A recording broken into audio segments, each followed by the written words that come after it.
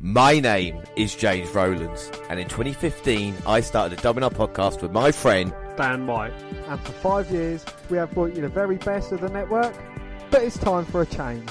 Now we don't just confine ourselves to Vinnie Mac, bring you AEW, Impact, NJPW and all the latest for the British wrestling scene. But we will still bring you all our old favourites, including NXT Update, takeovers and live shows for the Big Four. This year we will decide who is the greatest British wrestler in the world, plus so much more. But until we watch everything, we are with you, and we are the WNR.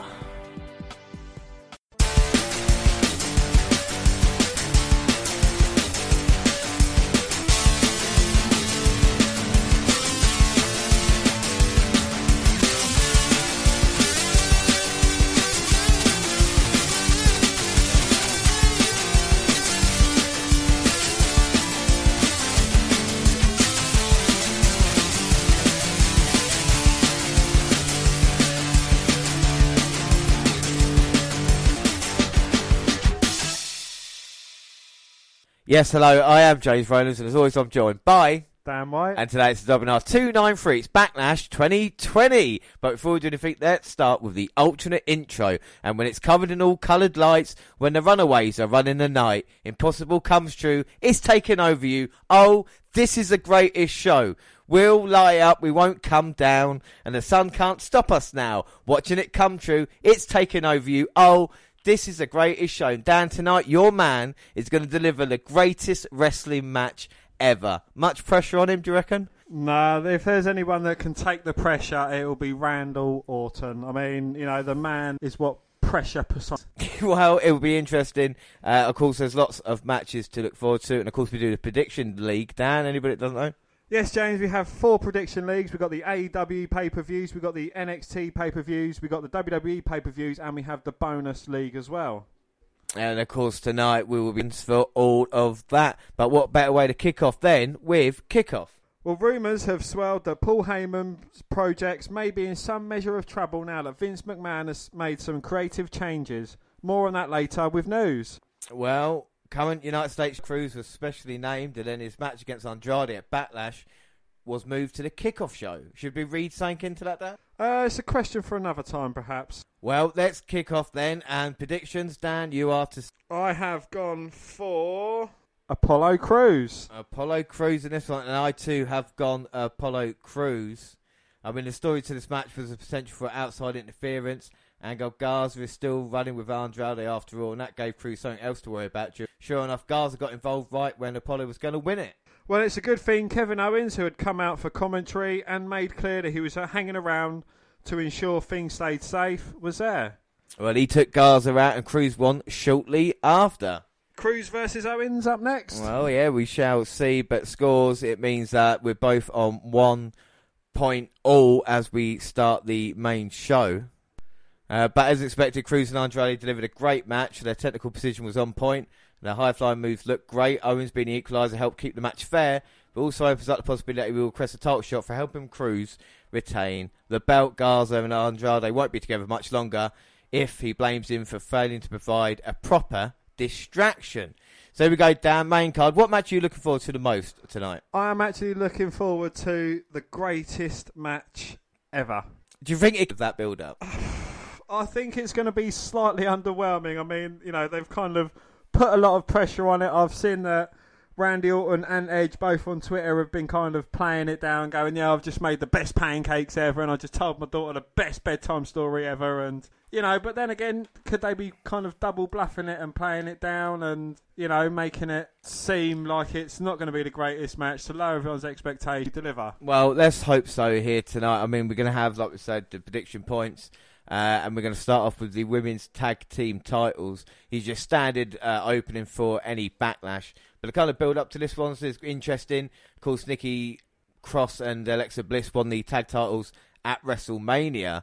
But then since then, we've seen Bayley and Banks. And of course, Bayley is women's champion at this moment in time. Is it the right thing for the women's titles? Have they been used correctly since being introduced? I think they're starting to kind of build them up a bit more. You know, Bayley Dos Straps, as she likes to be known. She doesn't like to be called Bayley Two Belts because it's a bit too much like Becky Two Belts. But yeah, you know, it is. I think it's good kind of having them on this grand stage as well. I think, you know, the two most powerful women in women's wrestling at the moment, holding them kind of brings a bit more legitimacy to it. It's going to be interesting, but we are huge fans of the Iconics, and we've seen on Raw recently maybe a little bit dissension. We've seen a slap there. It's, for me, I think the Iconics are the best team in WWE when you talk about, you know, women's tag team. Hit them up. I don't know what you think about that. I think it would be wrong, yeah. If any tag team gets split up, I don't think it should be the Iconics. I think they work perfectly together. They kind of bounce off each other as well. Well, and we should be waiting for ages for the Boss and Hug split, but now we've got the tag team titles, but maybe that will add another layer to it. Well, you know, I'm sure if they was to lose them at some point, that the person taking the loss would obviously get blamed for it. So, you know, it would be kind of an explosion that way. Yeah, and we talk about the success of but the thing is this Bayley's time now? We see, obviously Charlotte is constantly like, but Bayley now is kind of reaping the rewards and having a success, maybe, you know, that a lot of time that she hasn't had. Would that be fair to say? Yeah, I think, you know, Bayley's kind of been the more underrated member of the Four Horsewomen. I think it definitely is her time to shine.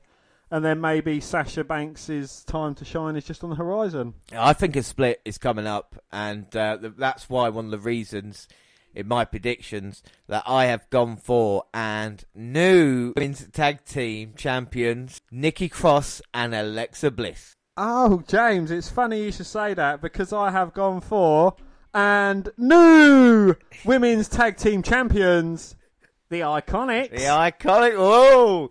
So here we go. We're level at the moment, but it could all change. Like I say, at this moment in time, prediction leagues, there's a point makes all the difference at this moment in time. You can't let anybody else pull away. And this is going to be interesting now. So what do the Iconics have to do then, Dan, if they want to take the tag belts for their own? I think they have to kind of capitalise. It's what they do best. You know, if if either Bayley or Sasha Banks hits their finisher on an opponent, that they need to kind of jump in, push them out, and get the pin that way. I think that's probably the Iconics' best chance of winning. Yeah, that's what I'm hoping maybe Cross and Bliss can do. I think they're working well as a team. And I think at this moment in time, when we talk about, you know, best teams, I think the best case is between Cross and Bliss, because at the moment there is no dissension within the ranks. We've talked about Banks and Bayley. We've talked about those two having problems in the past. We've talked about the Iconics having problems. Cross and Bliss get on the best out of them all. So I think that could use that to their advantage tonight. But again, a great way to start off a pay-per-view, as we've seen. And let's hope all 6 women can deliver. There's not a bad one in this bunch to start off. Absolutely not. No, I think all 6 of these women's absolute outstanding performers in their own right. So here we go, Nikki Cross. I mean, you got to love her. We loved her back in NXT. There's so much fire. I know this is for tag team titles, but I mean, out of all these women, can Nikki Cross actually have a run as a singles champion? I think there's definitely a lot of potential. I would like to see it, yes. But I think with Nikki Cross especially, that if she has a singles run and kind of her and Bliss go their separate, Nikki Cross needs to go back to the crazy Nikki Cross from NXT as opposed to being this kind of toned down version of herself. Yeah. Well, I think this is the thing. I mean, the question about Nikki Cross, I think she can play the face really well, as we've seen it. And like I said, you've got the unhinged character. What about Alexa Bliss? Because, of course, does she work better as a heel? Because we've seen that as well. As a face, is that kind of washed, you know, kind of watered down version of what a character is as well? Again, kind of started off as a face and then she moved to a heel. I think it's a good way of her using her character because, you know, despite her size, her stature and her look, you know, she can be an evil person when she's a heel, and I think it works really well for her. Yeah, I think it would be interesting with the Iconics. Maybe I would rather see like a kind of face run rather than them splitting up as well, because we've not really seen that. And I can when the crowd are back, I can see them really responding in that way. And the same with Banks and Bayley. You know, I think Banks as a heel works best, but at the moment she's kind of in the limelight to Bayley, as we got a face off all 6 women, and now we're trading pins between Peyton Royce, Alexa Bliss and Sasha Banks. So there's been all change in the match then. Starters have tagged out. Now who's the most talented out of these 6 then? I don't know. Me personally, I think most technical, might have to go to Banks. But the problem is with her, it's not botches as such, but slight mistakes every now and again. I'd have to say, all throughout, with mic work, character work, and, just what they can do have to go to Bliss. I think Bliss is great. I mean, again, we talk about kind of single championship run, and I think definitely is something that she can do. Maybe a chance because she got hurt during the kind of Ronda Rousey, matches. Maybe they don't see her as a kind of, a singles champion. But again, like I said, these women are incredibly talented. There's not that much between them all. Do you know what I mean? Even on the, we talk about mics and promos and stuff like that. We talk about how entertaining the Iconics, what Nikki Cross can. Like I said, it's a good time at the moment, but it just needs more exposure. And again, you see the 6 women standing off. Well, again, from all these 6 women, only half of them have been women's champion. And you can see the talent on the show as well. Well, Bliss and Cross seem to be in control at the moment as Royce gets Irish whipped into Banks and Bliss delivers a huge slap to both women. And Cross is just brilliant to see. And again, talk about tag teams. I always like to see him wearing the same kind of outfit. You can definitely see that with Cross. They have a legitimate right to be here in this match, going for the tag team titles as well. So it's not as if it's just been kind of, right, you 6 women go out there and have a kick-off match. Yeah, I think that'd be fair to say. Like I said, they're definitely giving it all. It's a fun open, and I think the women have been really delivering. Recently, watching SmackDown and all that kind of stuff, as Billie Kay now in control. Posing in the ring, looking to capitalise on Alexa Bliss, who ducks out the way and goes back to the corner. Well, it looked like the Iconics were going to double team Bayley, but Banks got involved. Yeah, Bayley with a roll-up. And he gets 2, though. 2. And Banks knocking Bliss off the apron. Looks like maybe the Boston Hug connection. We're in the strongest position at the moment. Wheelbarrow, Banks in with the knee to the head. Bayley with the cover. 2. Yes. No, Cross breaks it. Well, no problems with defensive duties here. Cross looking to get a tag to a fresh partner, but she, of course, has been knocked off the apron. And we've seen a new side to Bayley. It's a vicious side, as she likes to hurt her opponents more and more now. But it certainly is a lot more intent. But the problem is, take time with that, lets her opponents get in, as we've just seen with Nikki Cross. Takes out Bayley and Billie, and now looking for Bliss. Bliss gets the tag in, takes down Bayley. Come on, Bliss. Start bringing it. I mean, I know you liked her, but maybe not anymore. She's my pick here tonight. Takes out both women, and she's on fire, baby. Well, unfortunately, this is one match I wouldn't mind seeing her lose. And look at that. Knees to the chest. And then rolls through into a Fez press to Bayley. 1 to Banks, who was coming in. Boom, that's the 3rd. And Peyton Royce gets caught. Does Billy want some? Just gets a huge right hand. Ducks the double strike attempt. Double quaddy. And now Bliss backing Bayley up in a corner. Stumping a mud hole, walking it dry. Both women trading. Bliss ends up on the apron. Manages to get the tag to Banks, who works over Bliss on the outside of the apron. And they're just fighting, that's all it is. Oh, Royce with a crossbody and 6 women are down. And it's just the strikes and the impacts. They are not. It's now the Iconics look to maybe take advantage. And this is it. Wheelbarrow knee by the Iconics, but Bayley rolls outside. Maybe showing intelligence. Well, Bayley wasn't the legal woman. It was Banks. Well, Banks trying to fight both women off now in the middle of the ring. And they slam her down, but can't take advantage because it's Bliss and Crossing.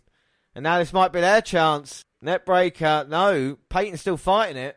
Peyton looking for the spinning heel kick. Cross ducks it. Oh, bang! Lovely finisher by Bliss and Cross. Come on now, take advantage. No, Billy in, but being popped out by Cross. Drags Cross to the outside.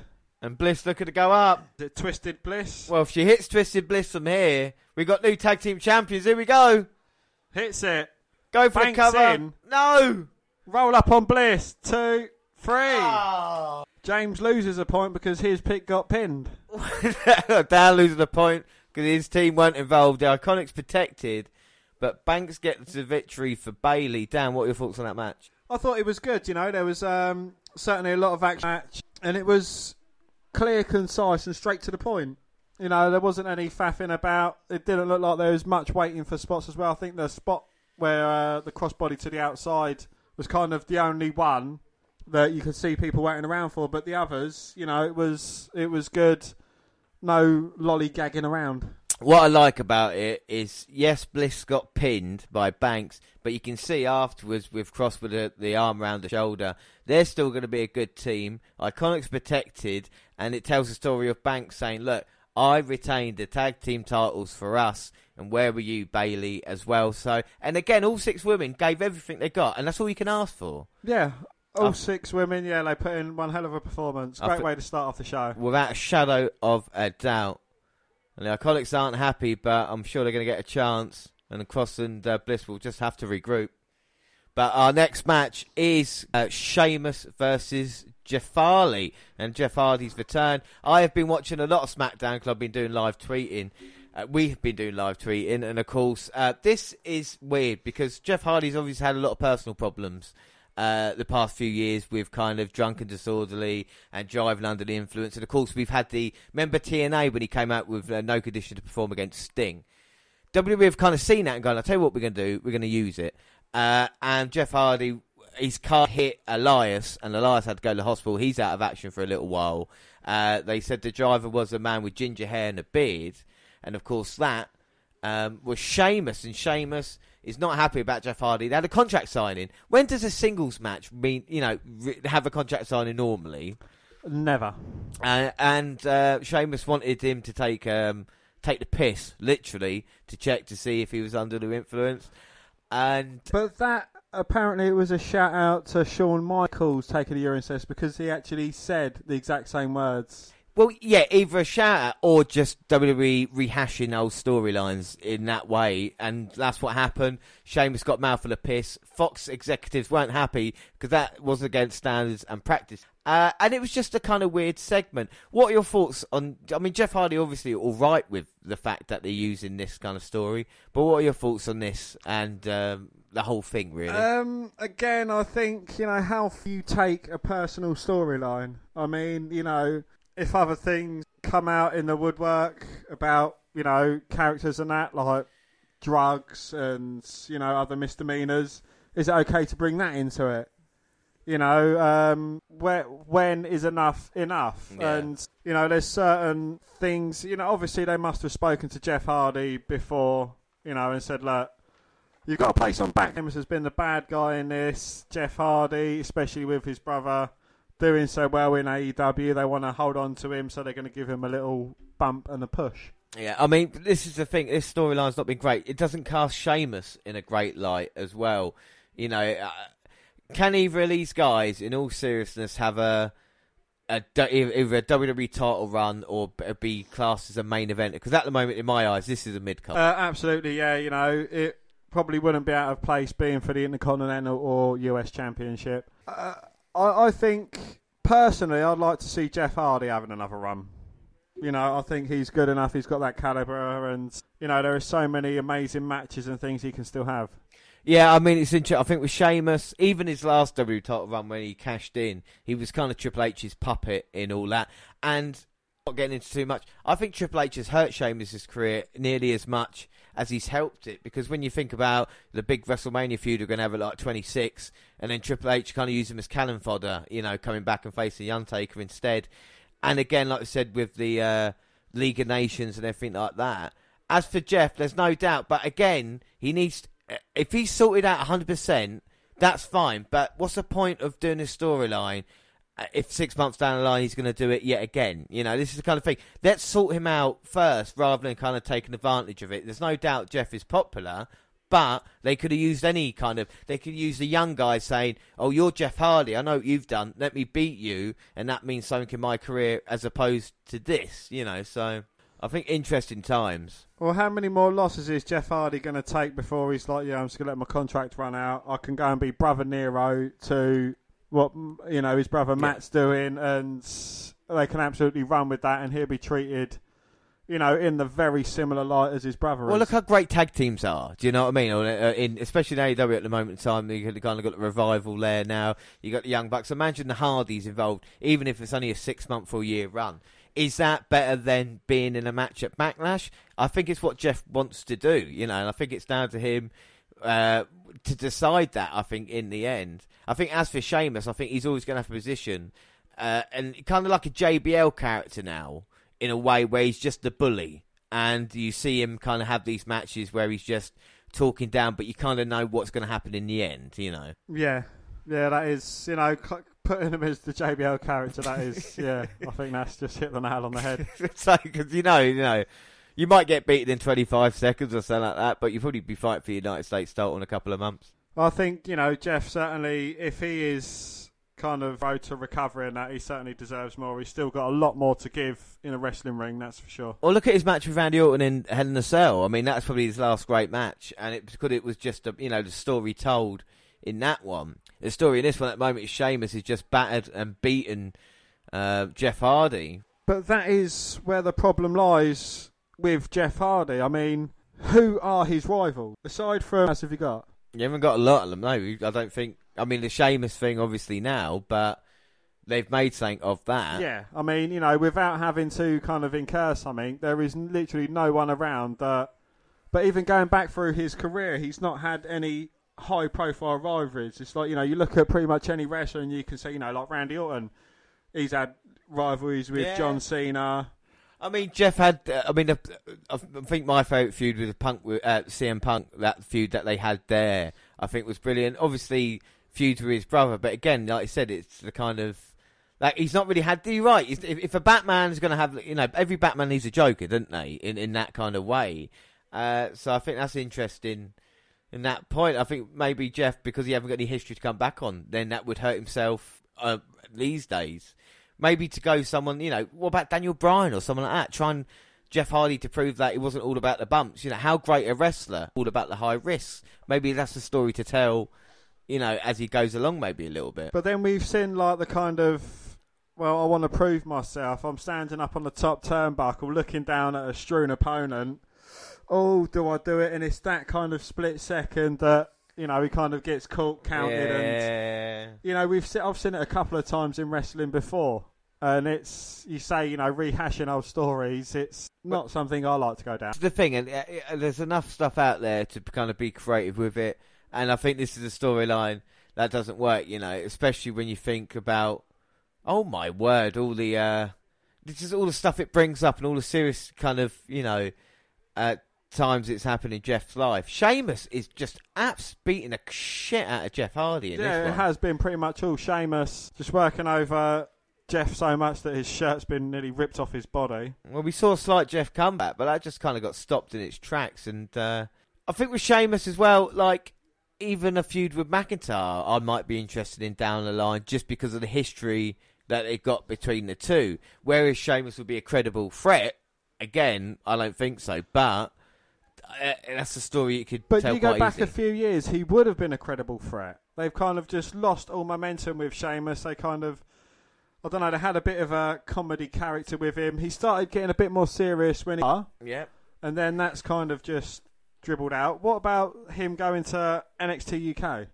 I think NXT UK might work for him. I mean, like I said, we're going to have an update on NXT UK in a couple of weeks' time. And I think someone like Sheamus will bring credibility to anything he does. It's definitely experience, but it's just kind of being treated right as well. And getting piss thrown in your face is probably not going to be helping that. But again, Sheamus has proven, how long has he been around now? 10 years? I mean, he's definitely a company man. He's always got a bud, whether he's being treated as a serious or a kind of comedy threat, Could he go elsewhere and be treated like a serious threat? Could he go to Impact and be their world champion within 6 months? Could he ever be a credible challenger in AEW? I mean, we talk about Jeff going to AEW. I can't see it with Sheamus. I think there's some guys that I just wouldn't see them making the move. I think Sheamus is comfortable.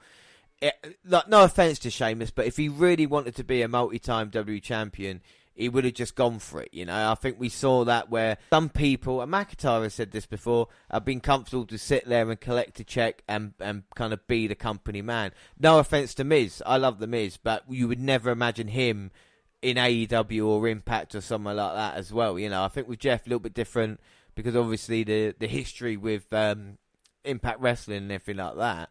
But again, there's no doubt Sheamus has got talent. It's just, I don't think used right sometimes, But again, the last storyline of Sheamus I remember was him and Cesaro when they was kind of having their best of 7 feud. The last proper storyline of him.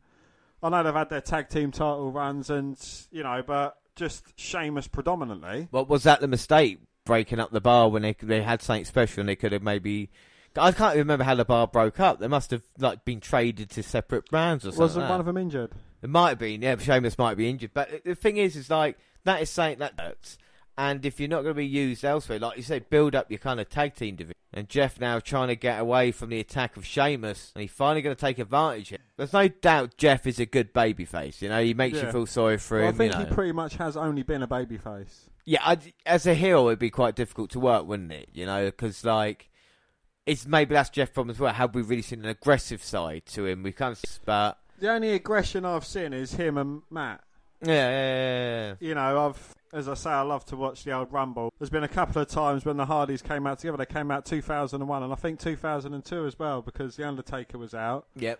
And Jeff, Matt and Lita was kicking the crap out of Undertaker. That eliminated Bomb Haven, which... Again, another person they dropped the ball on is Jeff now finally making a comeback. Whisper in the wind. No, Sheamus managing to kick out. Both men need this victory. Everything that's gone on there, there's no doubt both of these need to win, and you can definitely see it in both their eyes. Is Jeff now Irish Whip reversed? Hardy knocking Sheamus down though. Atomic drop. He goes low. And a seated drop kick to the face into a cover. 2. No, Sheamus managing to kick out. I mean, Jeff does some, like, what he just did then wasn't kind of really a splash. He just threw his body down, but I guess simple yet effective. And Jeff now is definitely filling the patch up. Going to try and put Sheamus away with Twist of Fate. No, Sheamus reverses with a roll-up. But Hardy managing to get the shoulder up at 2. 2. A mule kick. Sheamus looking for the bro kick. It gets ducked. Swing blade. Now Sheamus is looking like he's in the drop zone. Can Hardy capitalise on a senton bomb? Well, you'd think he had to be quick about it, but he's using that bottom rope to drag his body up to the turnbuckle. Well, he has spent the majority of this match getting beaten down by Sheamus. And that's credit to Sheamus and his game plan, been working over Jeff. He knows he might have a little bit of ring rust for being away for so long.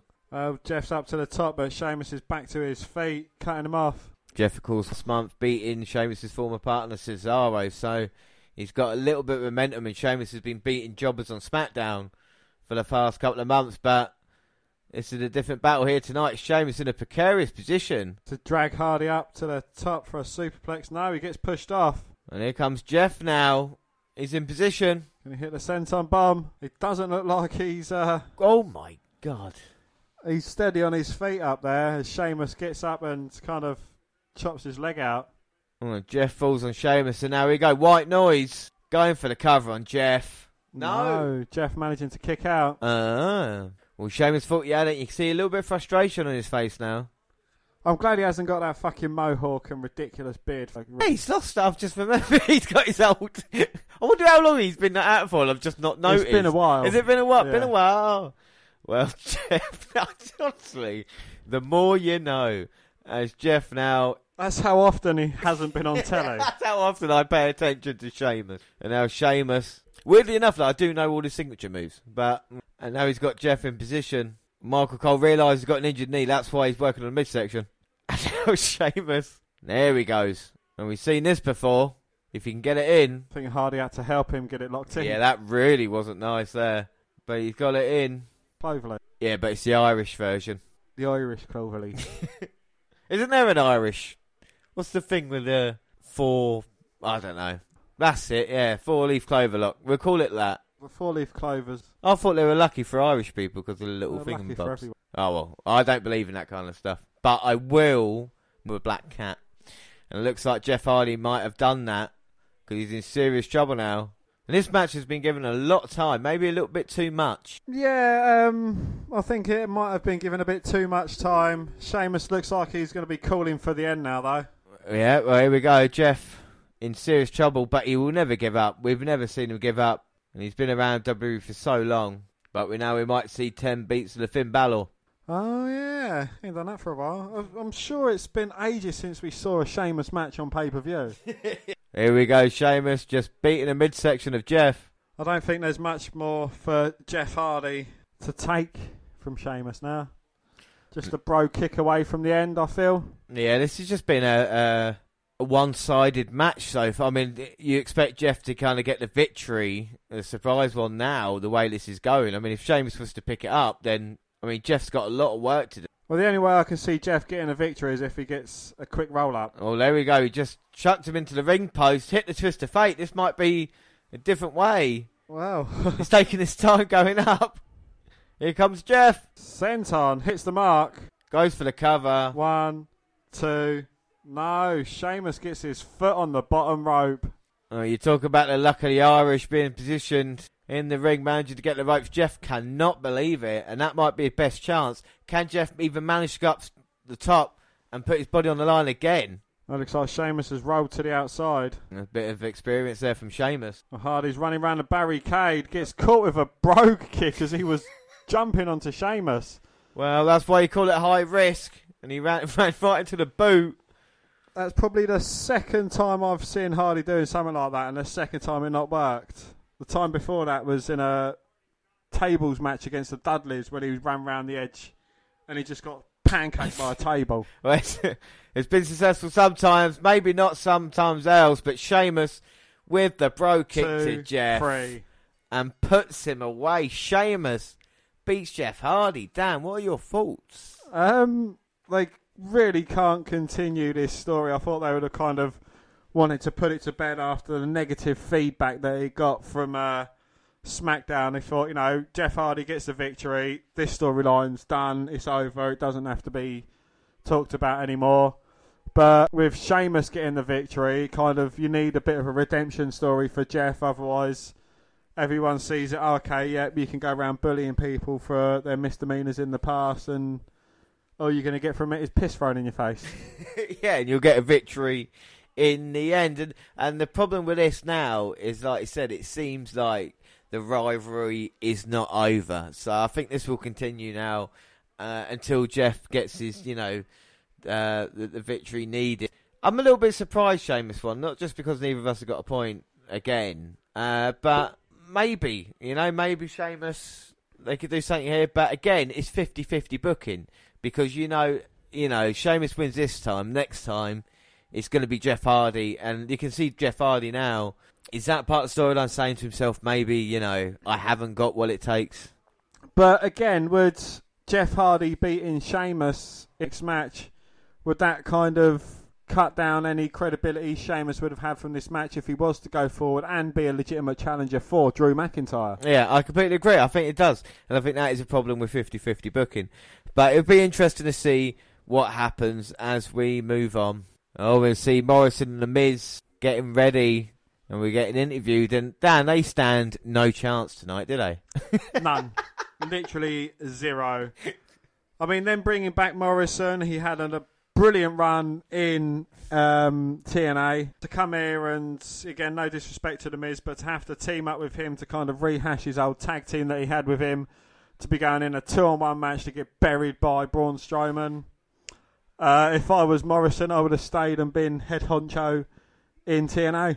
Yeah, well, it's interesting, isn't it, that we're seeing this, and it seems like there's no legitimate challengers for Braun Strowman at this moment in time, so we're going to have this match.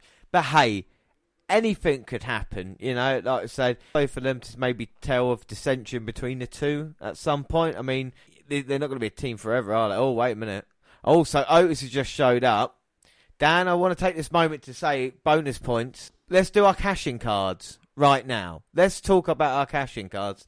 And what we'll do, we're going to give 2 points out. 1 point if it happens, and 1 point for the date. Because it's going to be so difficult to guess what actual date. So if we say, September 28th, if it is, we'll give each other a point. I think that would be fair to say.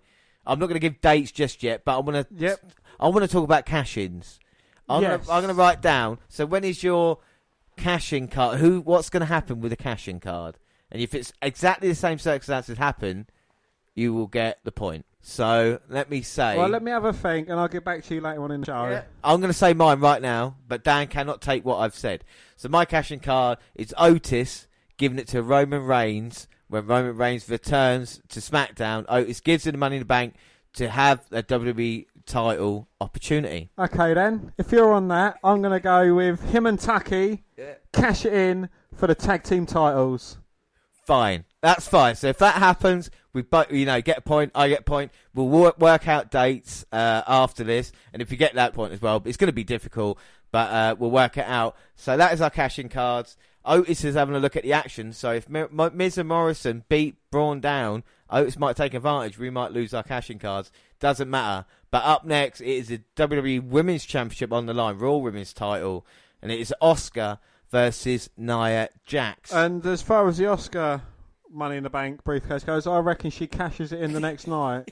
But it wasn't a cash-in card. It was actually a match for the championship because, and for an extra bonus point, Becky Lynch is pregnant. Yes. So what have you thought of Asuka? What have you thought of Asuka's Money in the Bank win?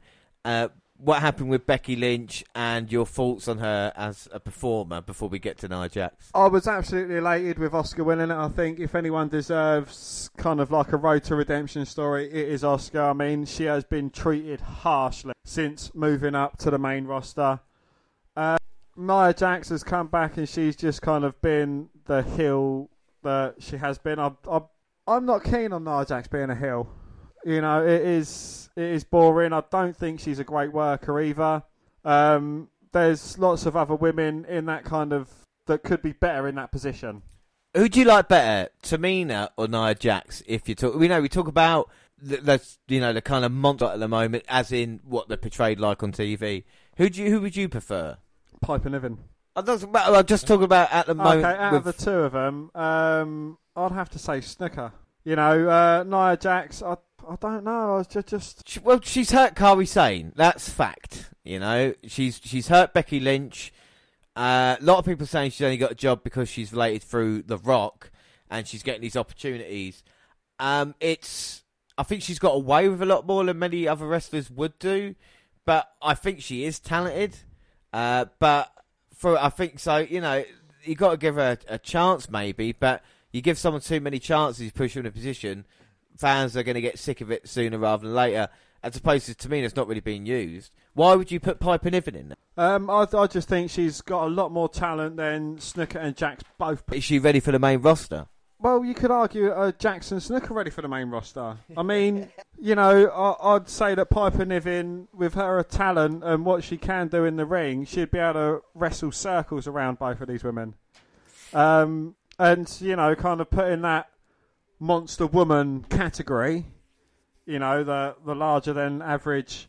You know, I think she'd be able to convince in wrestling than Jax and Snooker both could. Yeah, I love Piper Niven, there's no doubt about that. So we're going to move on. We talk about Asuka now coming out here, and like I say, fantastic. And let's not forget, next week the WNR celebrate the Women's Revolution in WWE with our second part, and Asuka has just won the Royal Rumble. Is going to face Charlotte at WrestleMania. What could possibly go wrong? And speaking of Charlotte, she beat Asuka on Raw thanks to count out thanks to Nia Jax. Charlotte has lost her NXT Women's Championship. Is she waiting in line for the winner of this right now? I hope not. I mean, that's all you need, you know. Start getting a bit of traction behind Asuka, and along comes Charlotte to fuck things up. The annoying thing with Asuka is that, you know, she was kind of going a bit heelish with the green mist and kind of her mannerisms and what she was doing in the ring. And now that Nia Jax has come along being the big bad heel, Asuka's kind of taken the face role in this scenario. Really, you know, if Asuka's going to be something, they should just let her run and be who she can be and not keep changing her up. No, confident Asuka. The Asuka we saw in NXT is the best way to go. And Jax is a great challenger to bring that out on her. She seems confident. Prediction-wise, I have gone for Asuka in this matchup. No one is ready for Asuka. I too have gone for Asuka. Nia Jax isn't ready. No, I mean, this should be a story told of Asuka showing her toughness. And look at this, she's definitely got the speed advantage. There's no doubt about that. As she starts with a combination now, seems to have no effect on Nia Jax. But again, with the kicks and the punches and the elbows, Asuka can do a lot. And Jax there just trying to show her power, slamming Asuka. Asuka with a submission. And now going with a head scissors, tilt-a-well, going for the arm, but can't get Jax down. But that's the problem. We've seen this before in matches. Asuka 5 or 6 strikes, and all it takes is Nia Jax for 1, and that puts Asuka in a position of hurt. She's backed up in a corner, but Asuka has been there and done it against them all. Let's not forget about it. In NXT, there is no other woman that's been NXT Women's Champion, SmackDown Women's Champion, Raw Women's Champion, Raw Rumble winner, and Money in the Bank. And let's not forget she was undefeated for over 500 days as well. So that's got to be something that's got to be very scary. And again, she might be, you know, half the size of Nia Jax, but she's on top of her and riding her now. You can see the submission. Well, you come out with all these accolades that Asuka's had, and it was all stopped in one night against Charlotte.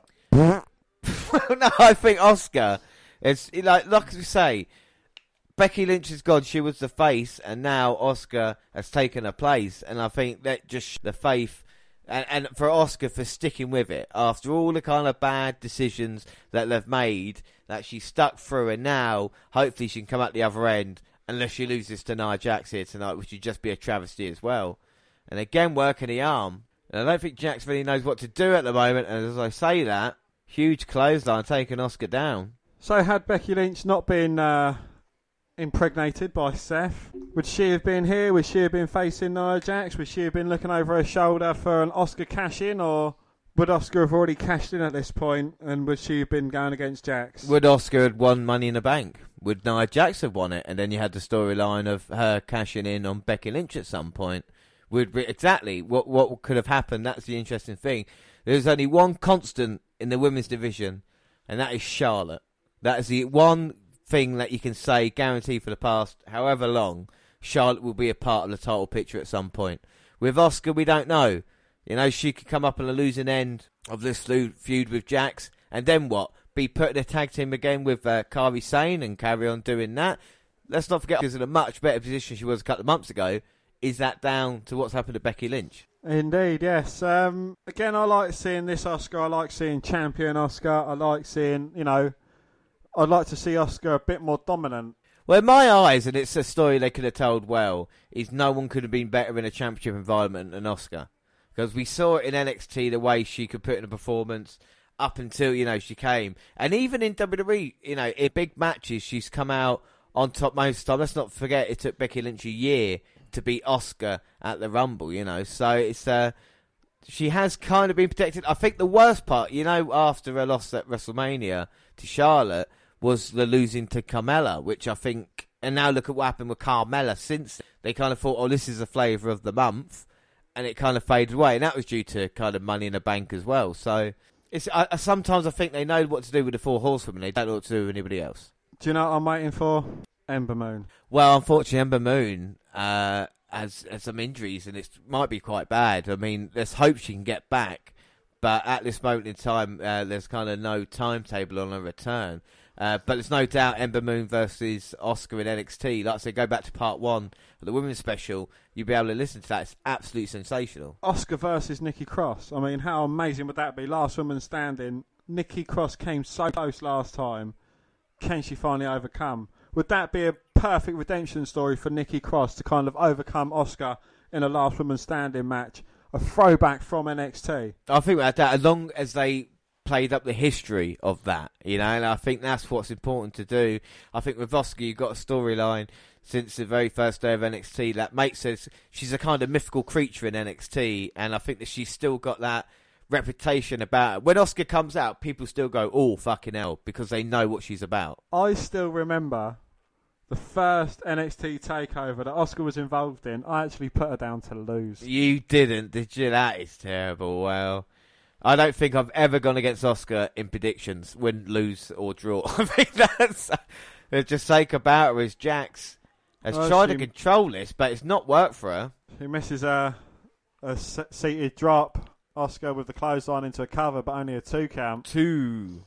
And she could use the legs as well with the kicks. Absolutely vicious. And when Nia Jax on the ground, they're both the same height, but still got the power advantage. Just tries for the Irish whip. Jax throws her into the corner. Asuka running the ropes and hitting a lovely drop kick. Hip attack into a cover. No, Jax managing to kick out. I think Asuka was kind of a bit exhausted. Rolls onto Jax and nearly another cover there, but unsuccessfully. You got to think this is difficult for Asuka as well. You know, we talk about the success. Must play in her mind sometimes, and then when you got someone like Nia Jax, you got to come up with ways to beat him, because that's another thing about Asuka. She's going to go through. She's going to try and pin you or submit, and that's what makes her again a great champion. When it comes to that, there is no easy way out for her. Oscar with some head kicks. Jax just catches the legs. Sit out powerbomb into a cover. Oh. But no, only a 2 count. 2. Oscar still in this one. You can see frustration now from Nia Jax. And it's been a lot, a more back and forth match. I think maybe this match should have gone a little bit way Sheamus and Jeff Hardy did. If you want to make Jax look good as opposed to kind of move for move at this moment in time between the two. Yeah, indeed. Good way to do it, especially if you want to keep booking Jax as a monster heel. Yeah, I mean, it makes the match more exciting. There's no doubt about that. As Oscar again outfoxes Jax. Just starting to get raring, ready to finish this. And she goes up top, but Jax catches her with a headbutt. Oh, but look at that, Oscar. Absolutely brilliant. Grabbed the arm. Got Jax in position on the outside. And that's the thing with Oscar. Whatever position she's in, she's become a dangerous weapon, whether it be a submission or the kicks. Now it's got Jax again. Rolls through into the armbar. The armbar locked on the outside. Well, she had it in there. She took it from the inside all the way out. And Jax with a power into the barricade. Well, referee's up to 7. And both of them need to get back in. Jax picks up Oscar. And Oscar with a knockout kick, but too late. Oscar can't get back in. Ends in a count out. Well, the closing moments there were crazy. She took her outside in the ring. Had the arm locked in. Went right into the barricade, and I think they saw the referee there. Referee was counting quite clearly. Didn't see it. Oscar fails to get back in. Oscar with a hip attack off the edge of the ring apron to put an exclamation point on that. But is this the way Oscar wants to go down in a title match? Well, not at all. That's what I was saying. She would pin or submit, and for not being able to get back in this way, it makes you worried and think it's protected Nia Jax a little bit, but did we really want a count-out finish on a pay-per-view? Dan, what are your thoughts? No, I didn't like the ending that way. I mean, anyone could have come out and got involved and it probably would have made it slightly a bit more acceptable. Count out, nah, I don't like that. But obviously there's going to be another match down the line between these two women. But why pull it on a pay-per-view? Why have this for? Why have a Sheamus Jeff Hardy match and an Oscar Jax match if it's just there to continue? This is what, if you're going to, pay money for a pay-per-view or have a kind of big show, then you want proper endings, and we're not kind of getting that at the moment. Let's hope it can improve. I mean, let's not forget the main event, the greatest wrestling match ever. I mean, Dan has said Randy Orton will not let us down and we'll get 5-star match at least. At least a 7-star match. But are you not annoyed that, my man Randy Orton and Edge kind of main event in a pay-per-view over your guy, Drew, the WWE champion, McIntyre? No, because McIntyre will be main event in WWE pay-per-views for the next 20 years. So Edge and Orton have only got, a couple of years left. Got 10 years left. Well, not as a main eventer, is he? Let's not kid ourselves about that. McIntyre does want to face and possibly lose to Orton in a nice rivalry. Let's not get ahead of ourselves. We still have got, like we said, the main event later is going to be Orton and Edge. Orton has to get through Edge. And let's not forget McIntyre has got a huge challenge here tonight. We see MVP talking about him. He's built him up, the almighty, in Bobby Lashley. And what an encounter that will be. So what is Lana still about? She kind of... Do you think she was part of the reason why her husband's been released? In that storyline with Bobby Lashley. She's married to Bobby Lashley? Not in real life. No, in storyline. That's why she's around. She's married to Bobby Lashley. But it's... I know in real life Rusev's gone, but unfortunately... Get out of kayfabe, all right, come on. That's what Lana's about. All right, let's move on. Anyway, Universal Championship up next. It's a 2-on-1 handicap. All right, so the story into this one is pretty simple, really. Braun Strowman has beaten Miz and Morrison in a tag team match, and then he beat them in 2 singles matches back to back. And then they said, well, of course, after you've beaten us so easily, we'll challenge you to a handicap match at Backlash. And he went, yeah, it's 2 right. So I guess because they lost, they feel they have an advantage. Maybe because Braun Strowman lost the Intercontinental title in a handicap match back in February, maybe they think they have.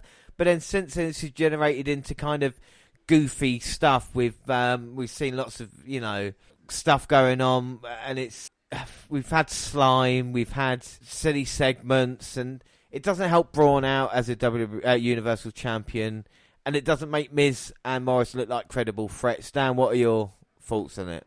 No, I think this is absolutely silly. I definitely do believe that Morrison certainly deserves a lot better than this, treatment-wise. Is this just like another pin set up to make Strowman look like a credible champion for the time being? But he's not a credible champion, you know. I mean, he's beaten Bray Wyatt, but to be involved with a tag team, and it's just, you know, even in like, you know, oh yeah, he's got the truck that they were in, and he pushed it over, and again, we talk about retreading old things. Braun Strowman was throwing vehicles over a couple of years ago when he was red hot, and now they're trying it again. And he just, for me, just seems like he's waiting here. And like I said, I feel sorry for Miz and Morrison because there is no way that they're going to win. But, you know, you never know. Dan, predictions, who have you gone for in this one? Of course, I've gone for Braun Strowman. Yes, I too have gone Braun Strowman. We've only got 1 point. We didn't get a point either for the last match, so it's 1-1 at the moment.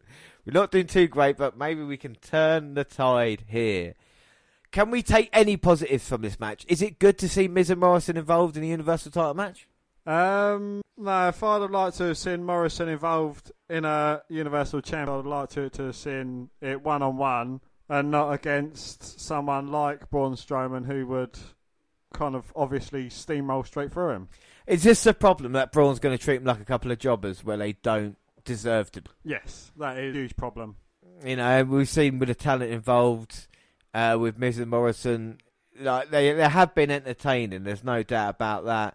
But to be involved in this, as soon as it was announced, you know, we weren't happy about it. And it just seems like one of those things where I don't think WWE knows what they're doing. I don't think you talk about long-term planning. Again, we talk about, oh, Charlotte's got to be involved in the women's division. All right, okay, we've got our money in the bank. We've got our 2 world champions. Let's just do the least with them. You know, it seems it's a little bit disappointing. Well, would you rather have seen Morrison and Miz kind of go in and maybe potentially capturing the titles? Well, even that, or even get the victory over Braun in the build-up to seem some sort of credible challenge to it.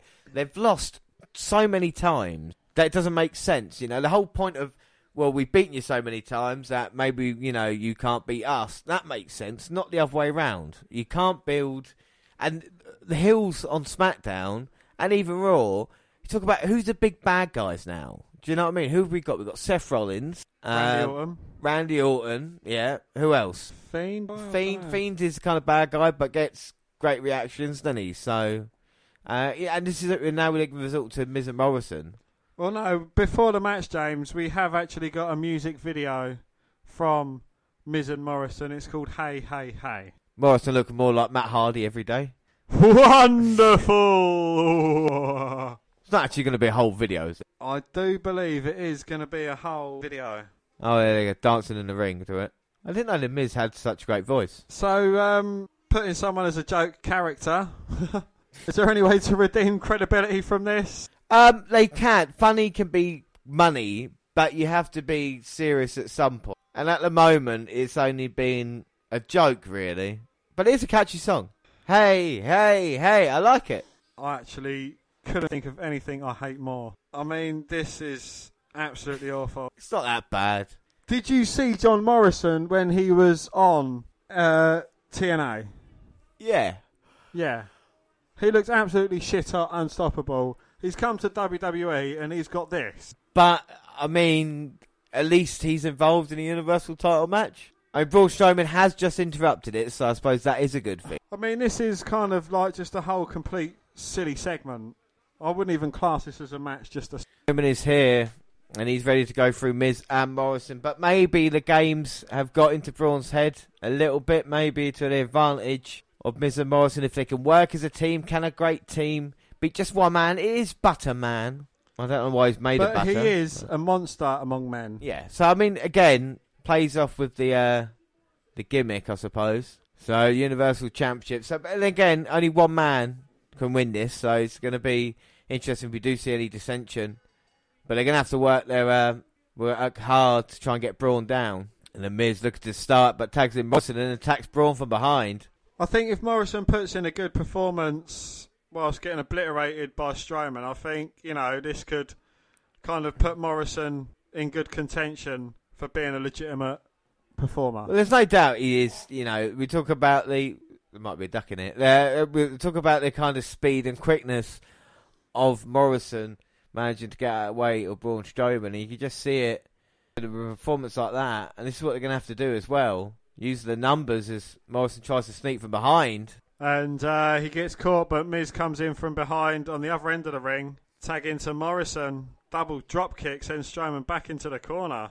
Do you think there will be some rivalry between Miz and Morrison about who gets the pin, or do you reckon just they'll be happy if them get it? Well, I think at the moment they'll be happy if either of them get it, but it depends if they can get Braun down. At the moment, Braun don't look like he's going down anytime soon. Just catches Morrison across the throat, and throws him across the ring. They're wearing matching outfits, though. I do like that. You know, they have become. Like I said, they're a good tag team, and the tag team division is stronger with them in it. I feel, but like I said, they're great individuals when used correctly. And now Miz with the right hands and a boot, but I think it just angered Braun.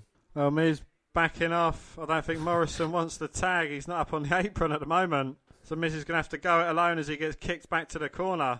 And Braun, he doesn't mind who he takes on. Well, Miz was thrown and the tag was made. Miz gets eliminated from the Rumble. Both men are on the outside. James, are we going to see the Strowman Express? Well, Braun getting ready. Miz runs in. Morrison's springboard enziguri takes Strowman off the apron. Tags in the Miz. And again, both men are going to work together. Baseball slide by the Miz. And Morrison going over the top to take out Strowman. A beautiful corkscrew there. Strowman down to a knee now. And this is what Miz and Morrison need in this matchup. Lead Braun down. A huge kick by the Miz, but wow, the power of Braun. I don't even think there was a 1 count. One. Miz, though, going to the sleeper now. Just trying to drain the energy. Of course, the longer this goes, the more it's going to favour Miz and Morrison, especially with a fresher person in there. Well, there was a tag as Morrison was, as Strowman was breaking up the sleeper. Now it's Morrison with the nice kicks and the forearm shots. And now as Miz recovers, Morrison's kind of going on the offense, taking more and more out of Strowman. And a huge knee to the face as well. And there's no doubt Morrison, like you talk about, putting a great performance here tonight, maybe down the road, you'd think the split is going to come between the two of them, so one of them's going to have to come out. Do you remember Eminem? Going for the cover, yes. Mercury. Melina. And Melina. Oh, look at how many tag team partners the Miz has had. Miz and Big Show. Miz and Jericho. Miz. Miz and Jericho, yeah. R-Truth. The Miz has been around. So has Morrison, like I said, these have accomplished everything they can. You know, like I said, multiple time tag team champions, multiple time United States Intercontinental. It's about taking that next step and being considered as a main event star. And unfortunately, if it's on a handicap match, it's not going to make you a legitimate threat if you're treated in that way. You know, The Miz defeated John Cena, yes, thanks to The Rock, but, you know, he did it at WrestleMania. Now he's having to use the tag team partners to barely get an advantage over Braun Strowman. So do you think this is kind of knocking the credibility of Miz and Morrison as opposed to building up Braun Strowman? And it's knocking the credibility of Braun because he's beaten him so fucking easily. He's beaten him before, so why would there be any surprise if you beat him again? Hey, big man misses, goes into the ring post. That's his favourite move, that is, as well. Don't get me wrong, I don't dislike Braun. It's just, again, not using it right. As Morrison now, another beautiful springboard. Morrison looking for the running knee? Yeah. Or was it supposed to have been hit? Or I don't know. Didn't look like it hit at all as The Miz gets a tag. A forearm smash. Now The Miz maybe looking to finish things with a skull-crushing finale. Morrison gets the tag in. A skull-crushing finale with a knee to the back. That has got to be it. Morrison into the cover. Whoa! Oh, The Miz broke it up. That could have been all over. Well, you talk about dissension. And Morrison, Miz saying, I'm sorry, goes back into the cover. But this time, Braun powers out at 2. Sends Morrison all the way out. And Miz, I think, was just as an ego thing, just for a second. Didn't want his glory. Well, if you're going to do something like this, you would have said, look, whoever wins it, the tag team partner's guaranteed to have the first shot of the title. I suppose maybe they're not as intelligent as what we would decide as Miz gets hit with a choke slam. Morrison comes flying off the top rope, gets taken out by Strowman, and that's it. He's had enough. Uh-oh, he's got Morrison. Running power slam. 1, 2, 3. Fuck it. And that took no time at all. Well, it seems like Strowman was actually toying with him for the majority of this match, and he just got pissed off and said, yeah, enough's enough. I'm ending it now. Well, this is the shortest match that we've had so far. And does that say something about the state of Universal Championship? Miz and Morrison lose. Did not see that coming. Dan, what do you think of the match? Again, I can't really class it as a match. It was more of just like an extended skit. It's a way of kind of putting over Strowman as a legitimate champion, but I think it's hampered Morrison and Miz more than putting Strowman over. Well, it just seems interesting. I mean, the match itself wasn't too bad, but again, for what it was in length, there was no point for it. I mean, Braun could have pinned Michael Cole for all it, that's how they built up Morrison and Miz. What happens from it? It was a nice moment, a little bit of dissension between the two. But again, this is more about Strowman. But at this moment, I'm not excited about what's next for Braun Strowman, if you know what I mean, in that way. So AJ is the new Intercontinental Champion, and it was an incredible match. Went at least 30 minutes. At least 35 minutes. Yeah, and it was just it was a wrestling clinic between the two, and AJ coming out on top. And what I liked about even more Twitter was going, well, we know Daniel Bryan's won because Brie posted it on Instagram, and we were like, well, maybe that was a work, and it turned out it was. And what do you think about AJ being Intercontinental Champion? Is it the right move for him? Yeah, I think it's brilliant for him. It's going to bring a bit of legitimacy back to the belt that was kind of thrown about and not quite used properly. Oh yeah, I think this is the thing we've seen in WWE title belts. Maybe not used correctly, but AJ, I think, can have a great run, and it's one of the titles that has eluded him, and he's finally got that. There is only one championship he's not won, I think, in WWE at this moment in time, to become a Grand Slam champion, and that is the Tag Team Championship. So if you were going to pick a partner for AJ... Daniel Bryan. That would be quite cool. Yeah, I'll take that. So, like we say, it's going to be an interest to see AJ, of course. This match wasn't on back. This match is going to be better than the main event was. So that's why they couldn't have, the greatest wrestling match and then another match was better. But we say, it might prove me wrong. You might. Well, James, I have faith. Well, up next should get serious because it's the WWE Championship on the line. And it is our man, Drew McIntyre, facing Bobby Lashley. And this will be an almighty challenge for the Scotsman.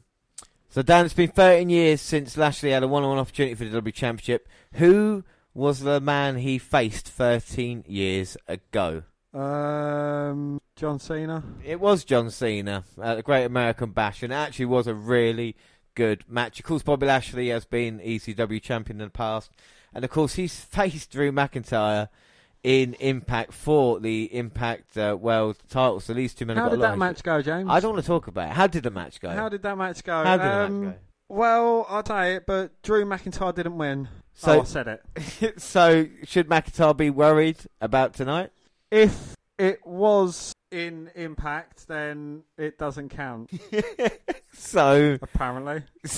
Yeah, exactly. So is Lashley a credible challenger? I think he's more credible than Miz and Morrison were to Strowman. Yes, most definitely, yeah. Again, there's been a bit of talk on Twitter that, people are actually supporting... don't look at me like that.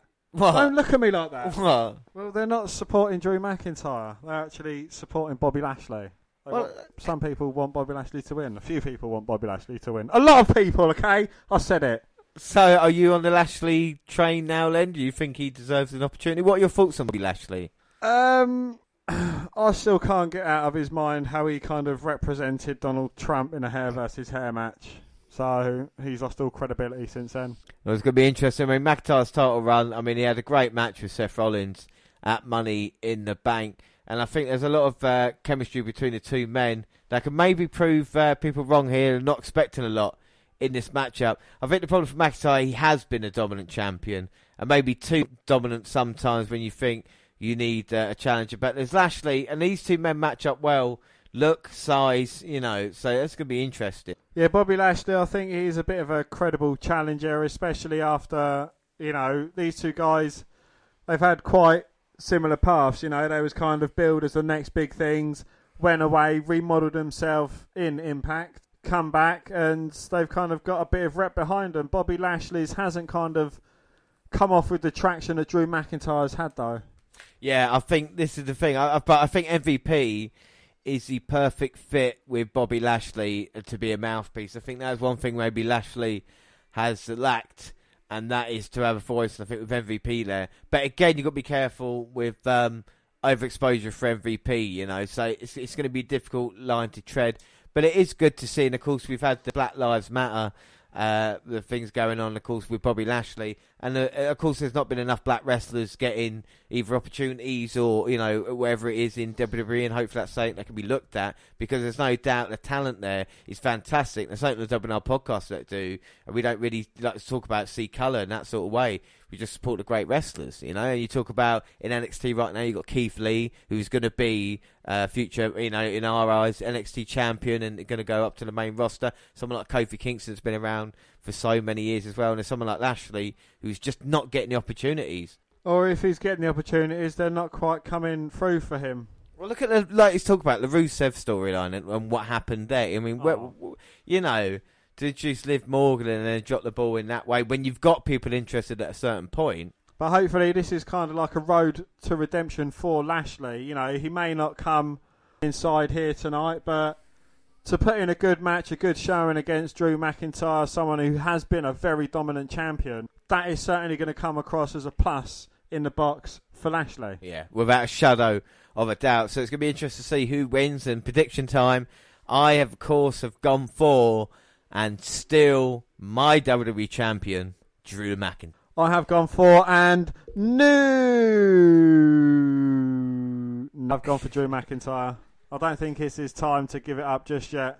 Well, it's going to be interesting. I hope this match can steal the show here tonight, and I don't think that'll be that difficult so far. But it's going to be interesting to see, and Lashley looks like he means business. The same with McIntyre. Wow, Lashley's straight off the mark, not even allowed McIntyre to get his jacket off. No, not had the introductions, and he's got it in. The match hasn't even started. Well, it's not official yet, but McIntyre's in trouble. And the official's coming out, but Lashley's got McIntyre. Yeah, locked in the full Nelson, and it's actually right for Lashley to use that because he was the person that broke the master lock. Yeah, that's an excellent point. You can see the power as well of Lashley, and what a game plan. You've got to think maybe MVP has helped with that a little bit. Indeed, yes, and McIntyre's not going to be one to back down. He's going to want the match to start, and he's going to want to get up and get it going. But how much has he got to give? Well, that's what I'm saying. This is the story now. McIntyre, tough as old boots, of course, but Lashley's on the prowl, and he looks like an absolute killer here tonight. This is the Bobby Lashley that I've been wanting to see for a very long time. There we go, the bell rings. And Lashley again, straight on the offense. And look at that, moving the ring with the shoulder thrust to McIntyre. And I don't think I've seen McIntyre in this predicament since before the Royal Rumble, really. His 2020 has been on fire. It's slammed by Lashley into a cover, but McIntyre kicking out. Lashley now just seeing what McIntyre's got in the tank. You got to think for the Almighty, you know, he's beaten McIntyre before, so why can't he do it again? As Lana's looking on backstage. Lashley now working over the head of McIntyre. Here he comes running in. But no, McIntyre managing to get a knee up. Well, it's Drew's first offensive move, I think. Followed by a couple of huge chops, and he still hasn't managed to jack it off.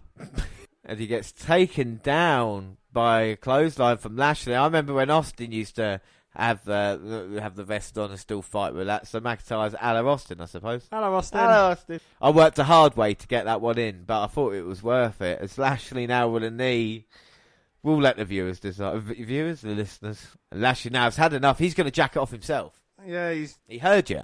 Jacked off. These two men are magnificent physical specimens as well. There's no doubt about that. But Lashley certainly is brimming with confidence. And the thing is, MVP at the ringside is going to play perfectly because, of course, there's not that many in the crowd. So Lashley can hear every word that MVP is saying to him, coaching him through this match as well, even when he gets in trouble and saying this is what you should do. McIntyre hasn't got that at this moment in time. No, not at all. But McIntyre hit a lovely Northern Lights suplex, but Bobby Lashley straight back on the offense. And Lashley is quick as well, there's no doubt. I think people forget about that sometimes, the speed that this man possesses. So MVP, I mean, you know, we kind of haven't really spoken about his in-ring ability. I thought he's a good worker. I mean, a bit weird about what happened with him and Chris Benoit, but you know, he's a guy I don't mind, and it's good to see him back. Yeah, I think he was a good worker, very technical, very good, but he was someone that was never destined for anything higher than mid-card. Yeah. But is that because of the colour of his skin? And that's the kind of thing, isn't it? You know, when we look back, I think a lot of wrestlers from that time period, mid-carders, people like Carlito and like Chris Masters, were maybe at a certain point, and they just were like, no, let's not do anything with them. And that is the problem about building stars. Anybody from that period, even like Miz and Morrison, what happened then? Morrison had to go away, you know, Miz finally got through. Lashley had to go away, same with McIntyre as well. So sometimes... Been a lot of roadblocks put in place for a lot of wrestlers. Without doubt, these two guys had to wait, you know, a decade to get their first title shots. As McIntyre just eliminates Lashley from the Rumble right in front of MVP. And sends him into barricade. He does it again, and Lashley's head hits the back of that plexiglass. Of plexiglass. And now McIntyre facing off MVP. But again, this is another way to help out Bobby Lashley. If you want to distract someone, you get in there... Jesus fucking Christ. Wow. Yeah, and then he broke McIntyre's neck then, but it did slam him down. Referee's counting. We don't want an Oscar thing. Oh, certainly not, no. Picks him up again. Jesus. Rams him into the ring post. Well, you can hear the clatter of that as McIntyre... And I don't think I've seen McIntyre being manhandled like that. Referee's up to 8. Lashley throws McIntyre back into the ring. He rolls back out McIntyre. I think McIntyre needs some time just to recover. Well, he hasn't really got out the blocks in this match. Oh, and here comes Lashley now. Got to come running in. Oh, looking to pounce McIntyre, who turns it around into a kind of hip lock.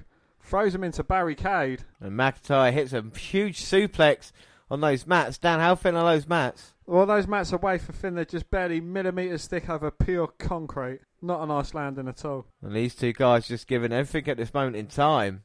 And this is what I love it when you get like kind of super heavyweights or heavyweights that just give each other, do you know what I mean? Just throw each other around like they would do either wrestlers or not. And these two guys just slugging it out. Lovely knife edge chop by McIntyre. Lashley responds with a huge kick. Irish whip reversed. McIntyre into the corner, but comes out running with a clothesline. Now McIntyre's starting to get a bit of momentum going. Look at from top. Clothesline takedown. I'll tell you something that has changed in 20 years. The athletes themselves. You know, when we talk about guys their size, yes, you had Bam Bam Bigelow or a few others like that. But to these two, for McIntyre to be able to leap up top or to be able to just keep up like he just did, it just shows you how much it has changed. But again, I see that back in the day, like, super heavyweights were rather large around the midsection. Not like these two absolute built specimens. Yeah, exactly, yeah. I mean, it is just incredible. McIntyre there, Alabama slam. But only gets a 2. And MVP there maybe might have to mop the brow a little bit. McIntyre might have gone for a future shot there, but Lashley managing to reverse it. And a huge one-arm spine buster. One arm, just beautiful. Only getting a 1 count though, and even Lashley's surprised by that. And now Lashley sends McIntyre into the post. Flatliner into a cover. Again, just a 1 count. 1. Well, Lashley, I think, thinking McIntyre's take the piss now. MVP saying, look, keep on him, keep on him. Well, Lashley believes it's his time, and look how focused he is. McIntyre in serious trouble. And now Lashley going for it. He's got 1 arm, but he can't get the grip as McIntyre fighting. Well, if them fingers get locked behind his head, McIntyre's over. Well, he might not tap out, but the pain will be excruciating as McIntyre just trying to fight this off. But sent into the turnbuckle. Now Lashley just working the back of the head, but McIntyre's got him on his shoulders. Looking for another Alabama slam, but Lashley's holding on to the ropes. Well, who's got more power here, Lashley or McIntyre? Plants Lashley into a cover. 2. No, Lashley kicking out. Oh. And just like that, you know, you talk about a high impact move. Lashley's still managing to be in this and up before McIntyre. Tells you the toughness. Lashley's picking his shot now. Well, sends McIntyre over the top rope, who hangs Lashley up. Drew's going off top. It's caught by Lashley. Crossface. Oh, not like this. McIntyre in trouble trying to move out the crossface. And you can just see, I mean, let's not forget Lashley's been in MMA, been successful in Bellator with a lot of victories with submission. And powers him up with a tombstone. No, Lashley rolls through. Ankle lock. We've gone from Benoit to Undertaker to Angle. When you talk about the greats being used and Lashley just twisting that leg, but McIntyre managing to throw Lashley away. Was that a spear? Lashley went into a spear, but McIntyre blocked it. Was that Kimura lock? And now he's got it in, so he got into Lesnar. Fucking hell. And now Lashley from Goldberg to Lesnar. Well, Lashley picking himself up on the apron. McIntyre in a lot of serious trouble. McIntyre bouncing Lashley head first off the turnbuckle. Oh, this is going to be a lot of trouble if he hits this. Both men going up to the top turnbuckle. I think the ring might implode. And can McIntyre, has he got the power to get Lashley up? Yes, up and over. But not enough in the tank to capitalise on it. I think that took more out of McIntyre than Lashley. Look at McIntyre at the moment, face down on the mat. And what an absolute great match it's been as McIntyre now. Calling for the end. Imagine the kip up and now looking ready. Here comes the Claymore countdown. Oh! No, spear from Lashley. 1, 2, oh! McIntyre managing to kick out. Only just. Well, he's still WWE champion at this moment. For now, but Lana's made her way down. And what is Lana doing coming out here? Lashley seems to be on top at the moment. Lana now. Oh! Lashley nearly went face first into her. Manages to stop himself. Goes into a second time of asking her from a Glasgow kiss. Straight into a Claymore. This has got to be it. 1, 2, 3. Yes. And Drew McIntyre retains the WWE Championship. Well, things look to be going quite well then. Lashley hit the spear, but Lana coming out, telling the referee he cheated or something like that. Like you said, second time, Lashley into her. MVP managed to save her from the drop. But then, of course, couldn't save him for the Claymore kick. Shows you how dangerous that is. But what a match from these two men. Yeah, it was a good match. I think Bobby Lashley certainly put on a impressive performance. Can't even get my words out there.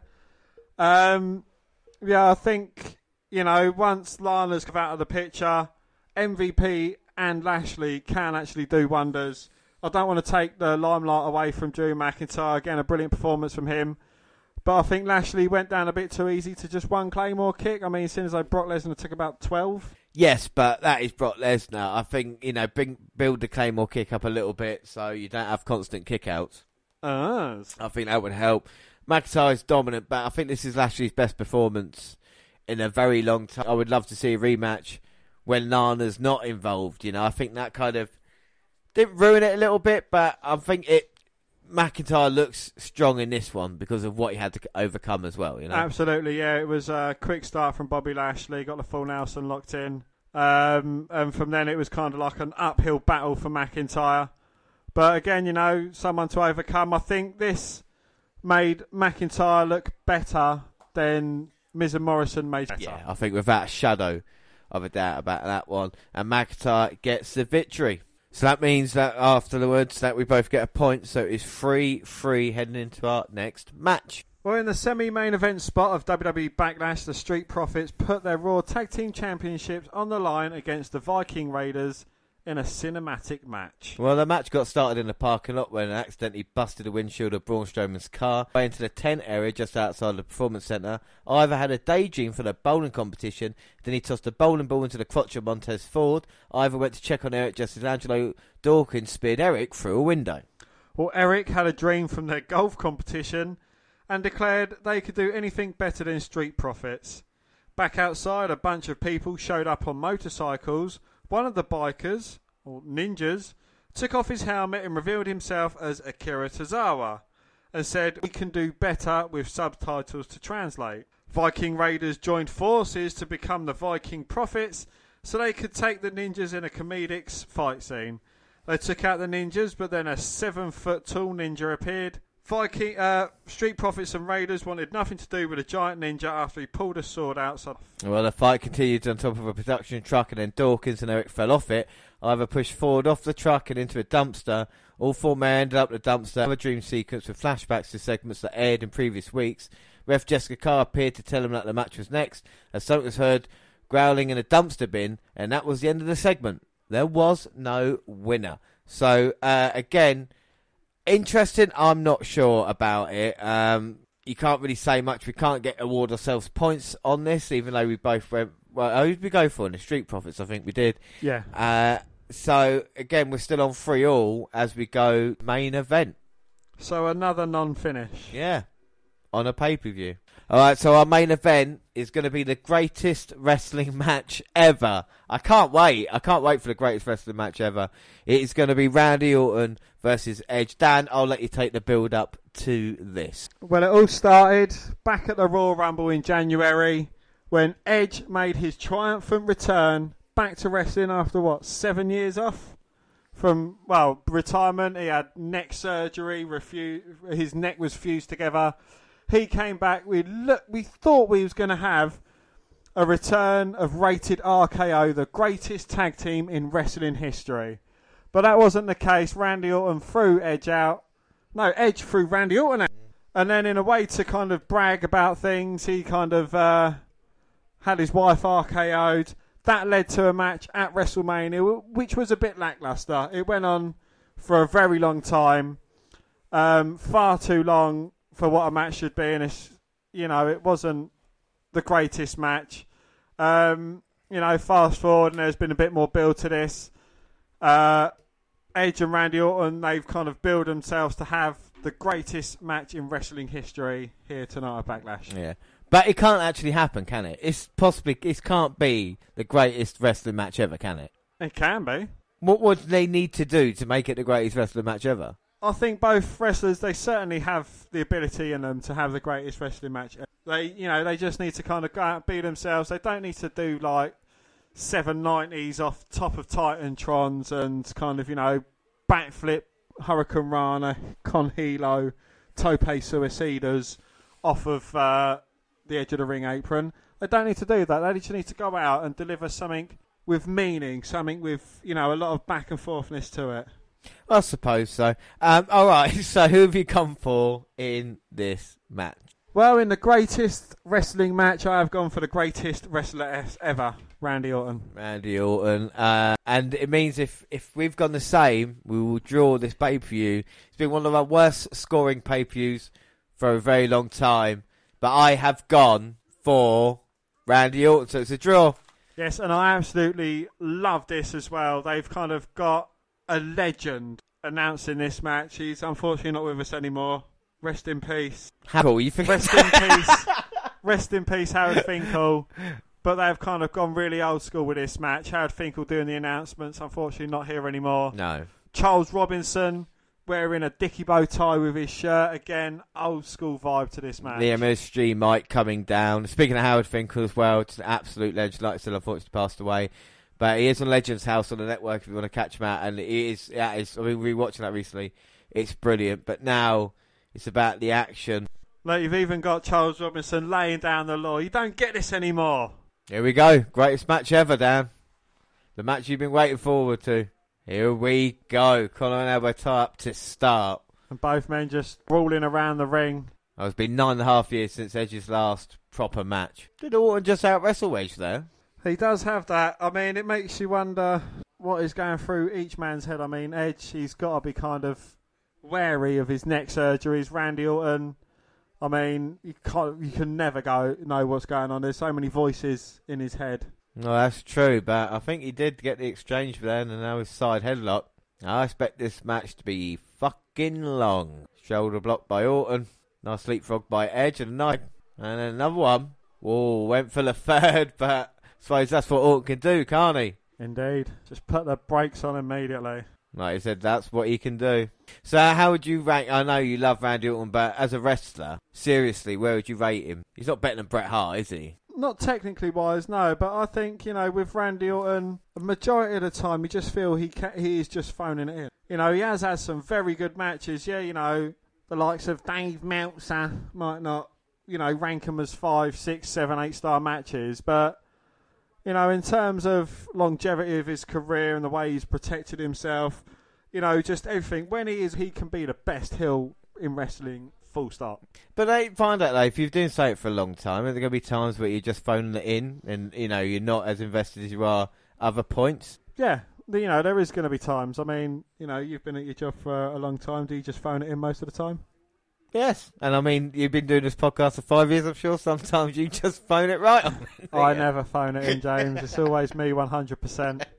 I mean, go through the motions. No, never. Orton now has got Edge down. Oh, Randy Orton is just one step ahead of Edge. I mean, he had Edge's head trapped between his legs. Edge escaped, looking to take Orton down with a clothesline, but Edge is just one step ahead of Orton's one step ahead of Edge at the moment.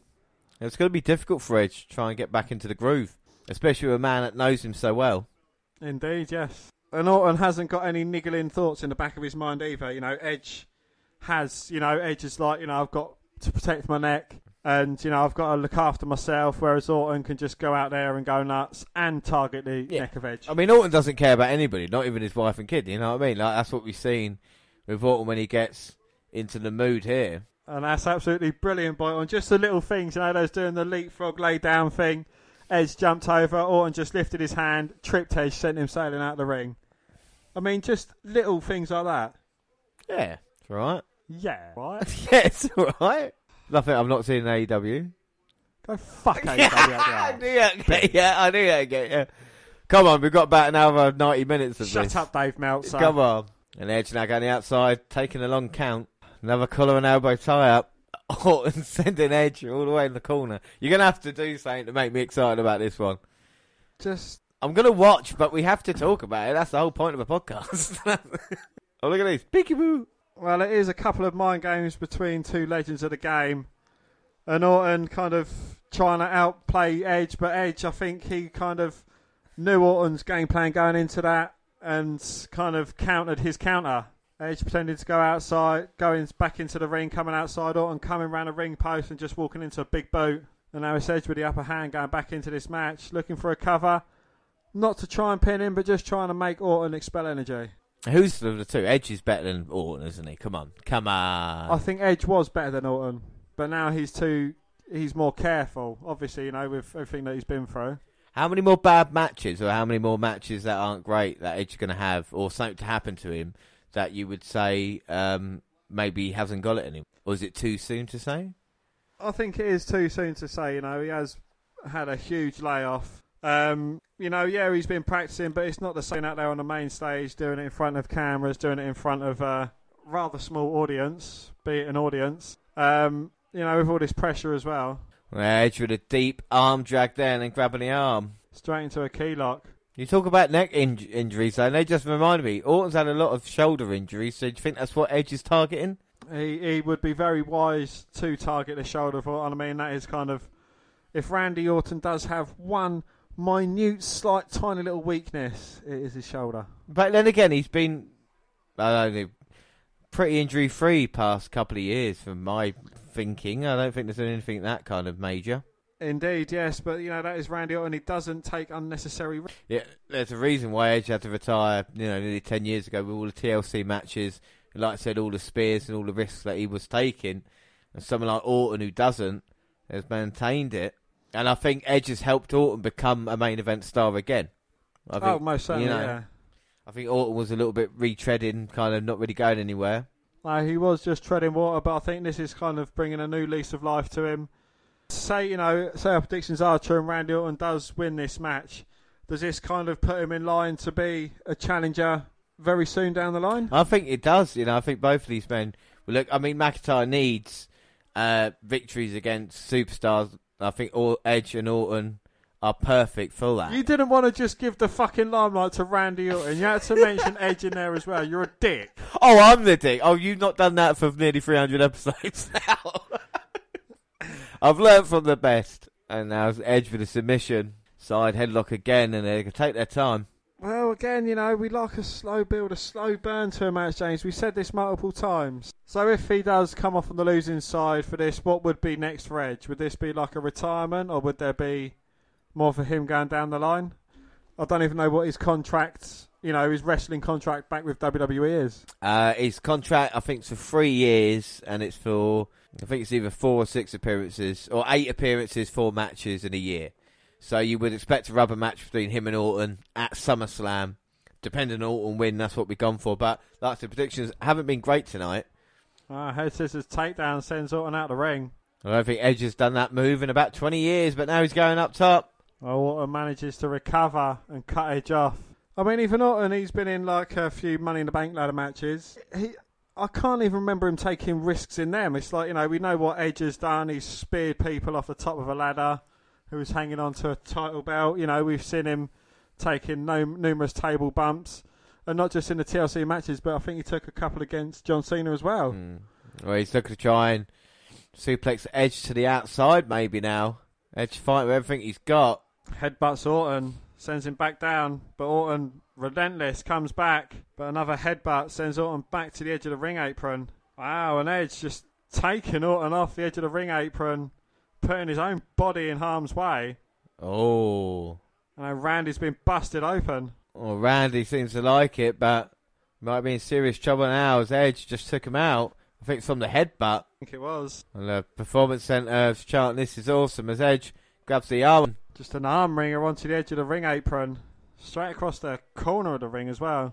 And that was vicious by Edge. As now Edge has got a different look. And we talk about the dark side of Orton. There's no doubt Edge, the rated R superstar, has those moments. That's why he became such a successful champion in WWE. And now he can smell the blood. Edge looks a lot slimmer in the face. Yeah, that's what I think. A bit gaunt, isn't he?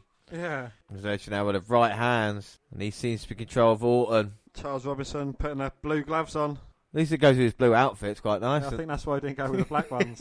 Well, it looked like Orton had the advantage at the start with a little bit of speed and out wrestling of Edge. And now it seems the tide has turned with Edge now busted Orton open and working the midsection. Side Russian leg sweep into a crossface. Again, targeting the shoulder as well as kind of putting Orton in a lot of pain. And Orton now, will he tap out here? He might, you know. Struggling to get that bottom rope. And he gets there, breaks up the submission. And Edge will have to come back. And Orton managing to get up to his feet. Oh, nearly hit an RKO, but Edge narrowly avoided it. And now Edge going for a head and arm choke, trying to put Orton away. Orton managed to get to the forcing Charles Robinson to break it.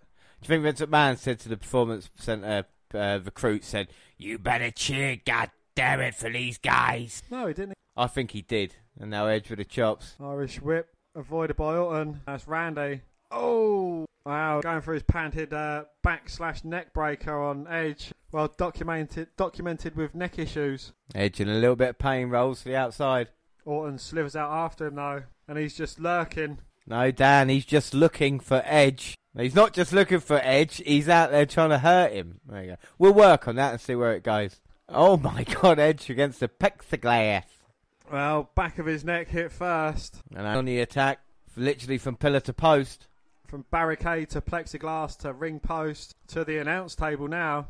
Orton rolling into the ring to break the referee's count. So is it a case of these guys have got different gears to go up to, but they're choosing not to at this moment in time then? Well, they know it's going to be a battle. I mean, their last match was quite a lengthy battle, so this one, you know, they're going to try and pace themselves so they don't wear themselves out before, you know, too long and not exert too much energy. And you've got to think how difficult it is to actually have your opponent know you so well, know what you're going to do, and having to actually change it up. And, you know, not having you can't go with your strongest moveset because the other one will know what to do to reverse it. Well, you have to adapt, improvise and overcome. I mean, I'm sure in the 9 years Edge has been off, he has been watching all matches, you know, because they was such close friends up and down the road. So, you know, he's going to have been taking an interest to any new moves Randy might have added to his repertoire have been already scouted by Edge. And Orton now just taking it up another level, sending Edge onto the announce table.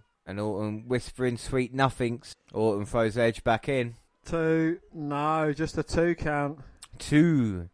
Orton unsuccessful with a cover attempt. Do you think Orton has underestimated Edge in his comeback? Well, I think he was going to be an easy target or an easier target than he anticipated. I'm sure, you know, Orton wasn't planning on getting the edge of as opposed to kind of like, you know, this new Edge that's certainly got a bullseye painted on the back of his neck. Well, Orton seems to take into the challenge. Like I said, it's reignited him a little bit. Well, he's gone back to his kind of old school arsenal of walking around stomping on various body parts of Edge, just trying to weaken him up. And we talk about finishing moves as well. Whose finishing move is more important? Is it Edge's spear or Orton's RKO? Because we've seen matches before where either man have not had to be able to use the move and they've had to come up with new ways, you know. But what are your thoughts? Well, I think the RKO, it's a very important finisher because, you know, for starters, it can come out of nowhere, you know, and I think that is very important with a finishing move. It doesn't matter what position you're in, what scenario it happens. There's so many different ways that Orton can hit you with that RKO, and you wouldn't even know it until your face has been drilled into the mat. I think what's important about finishes as well is that if you've got one, it needs to be the best out there. And don't get me wrong, Diamond Cut or anything like that is brilliant. But with the RKO, like I said, it's deadly. With the spear, there are people that do better spears than Edge. And Edge has had different moves, the execution and downward spiral and different finishing moves in his career. So I suppose you think about that stunner, like Kevin Owens might use it, but the best is Stone Cold, you know. Oh, absolutely, yeah. Same probably with a super kick as well. Yeah, Shawn Michaels with a super kick. I think that's the best super kick out there. I think, you know, despite Orton kind of using that move after DDP, the RKO, I think his is the better variation of it. His is the better kind of way of doing it. So, you know, he's kind of improved on it as well, especially like the kind of scenarios that he's managed to do it, you know, from the curb stomp, from the shooting star press, you know, from anywhere and nowhere. And there's no doubt Orton is all about this business. I mean, Edge loves it, but Orton was born into it, so that might have an advantage as well. Oh, hello. And look at that, taking a page. A shout out to Eddie Guerrero, looking for the three amigos, but Edge blocks the third one. Now it's Edge's turn to pay back Orton and pay tribute to Eddie Guerrero. I think Eddie Guerrero's flick round was a lot more crisp, guys. Without a doubt. Talk about the wrestler being on point. But Edge hits it. But that is good, though. Do you like seeing shout-outs and tributes? Because, you know, we rarely see the three amigos nowadays. Yeah, I think it's nice. I mean, especially with Orton. I mean, he was involved in that but ill-tasting storyline with Mysterio. But I think, you know, it's nice to show it sometimes. Well, both of these guys have got a history with Edge. It's not as if they're like two complete strangers to Eddie. Yeah, no, I would agree with that, yeah. And I think with these two guys, you know, we've seen it with Triple H and The Undertaker, barring them, these are the guys that are around the longest now, who are stuck around. You know, talk about John Cena, whatever that is. These are the guys from, you know, 2002 and Edge even before that. And I know he's been away for a while, but still, it's a bit like, you know, when Shawn Michaels come back, if it's to be successful. Otherwise, we don't talk about that anymore, do we? Yeah. So, these two guys slapping the piss out of each other. Orton with his absolute beauty of a drop kick, and again, it's something that we haven't seen for a while, but we know that Orton has it deep down somewhere. Orton used to dive off the ropes and stuff like that. I mean, it was due to an injury that kind of set him back and had to change his style, and that's kind of probably helped him a lot. And we've seen what he says, you know, about performances, and you know, sometimes you do least, and sometimes it matters more because it's, you know, there's no don't get us wrong, Orton could tell a great story. The story right now is Edge is down, and Orton looking to stalk him. Is this the Orton of old, the systematic Orton, the Orton that kind of, he holds no punches, he will give you everything he's got, and kind of use every injury/weakness you have against you? I think that's right. I mean, but what is the best stage? If you could pick an Orton right now to have, what stage of his career would it be? I love the Legend Killer. You know, I thought that was absolutely brilliant. You know, it was, again, a very ruthless type of Orton. An Orton that gave zero fucks, you know, had no respect for legends of the game that came before him. Yeah, without doubt. I think that one, you know, it just showed it, and it built the character as such. And there's no one, you know, Orton played it perfectly, and there's no doubt he can play an arsehole really well as he's looking to superplex Edge now after sending him into the ring post. Well, both perched on the top rope. Gets him over, and damn. You can see the pain etched on Edge's face. Orton, again, he's not giving a single fuck. You can see a smirk on his face, Jenkins. He's got a smile on his face. He's just happy that he's taken Edge down. And you can see how this is different as the camera's in the ring at this moment in time, showing the action. I don't know if I'm a huge fan of that, but it is what it is. It's a showing the disbelief in the Performance Centre. Edge managing to kick out. Well, it's a page out of his father's, but Cowboy Bob Orton used to love doing the superplex. You can see the perspiration on the mat of both men. Of course, the blood from Orton's dried up now. Are you calling Orton dried up? No. What's your tone, boy? I bet you still think he's tight and ripped. On with a huge uppercut.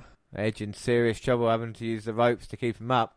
Edge misses a drop kick, and I like that move. Both men dive into each other. Don't see that often, but it was good. Oh, crossbody. Absolutely lovely. It looks better in slow motion as well for me. But I think this match is in slow motion, so both men back up, beat the referee's count. Orton comes charging in. Edge with a very innovative move there. Sliding his bottom half between the ropes and just penduluming his legs up to kick Orton in the face. And I don't know if this is a wise move from Edge, but he's going to go off top. Orton barely able to recover, but gets up just in time. That was Christian's move. With the legs? Yeah, with the legs, Edge. Using everything he can, but Orton stops him. Orton looked for the DDT off the top turnbuckle, the draping one, but Edge turned it into an execution. Can he get the victory here? No, I don't think he's able to get across. Orton wisely rolls to his front. But Edge into the cover, but Orton gets the shoulder up at 2. 2. I'm sure. That's the first appearance of Sin of Him since Saudi Arabia. There's no battle royal for him to get in tonight. Edge with a running knee lift. Orton still trying his best to get to his feet. And Edge just runs in with a pain knee to the jaw. Edge comes in, third time, and it's an elbow strike this time. Into a cover. No. Orton managing to kick. Edge now wondering what to do. Well, we've got to see what we've got. Spear left, Unprettier. Christian's move. Each using your own finishers. We should have played bingo in the greatest wrestling match ever. Take a shot every time someone kicks out. And Edge with a crossbody. 2. No. Orton managing to kick out. Could you imagine having a match billed as kind of like the worst match in history? Yeah, well, all it had to do would be mojo, innit? I don't know. The billing of this is just silly, innit? You know, like you can never ever. Only WWE would say that. Well, Edge ducked Orton, gets the crossface cinched in, and Randy's kind of struggling to do anything really. He can't even get to the ropes. I think he's got Edge's body weight to try and pull along. He's exhausted from the match and the torque that Edge has got. But is this still a case of actually going to get the victory, or the case of just still wearing the opponent down? Well, I think that's what both guys need to do. An angle slam, that wasn't on my bingo card. No, well, Orton has used it in the past. As he, like I say, he didn't go hook the leg there, so it maybe didn't look like he was going to get the victory, but just expend some of the energy. Orton and Edge getting to their feet. Oh, Orton looking for a Hurricane Rana, but Edge turned it into a sit-out powerbomb into the cover. Only a 2 count. 2. I don't think he was looking for a Hurricane Rana there. I think he just got if Orton hits Hurricane Rana in this match, I will be impressed by that. Will you give me a bonus point? Yeah, I'll give you a bonus point. I'll give you a bonus point. It's that. As both men down. I'm sure Vince McMahon's gone round and said, right, you're Orton, you're Edge, you're Orton, you're Edge, you're Orton, you're Edge, you're Orton, you're Edge. I kind of got. And you better cheer, you're fired. You're fired. It's me, Austin. And Orton sends Edge to the outside. Do you think we're going to see table breaks? Or was that all about that was Mania, wasn't it? Yeah, because this is, I forgot. This is a straight up wrestling. Straight up. Wrestling. Wrestling, god damn it. This isn't entertaining. This is wrestling.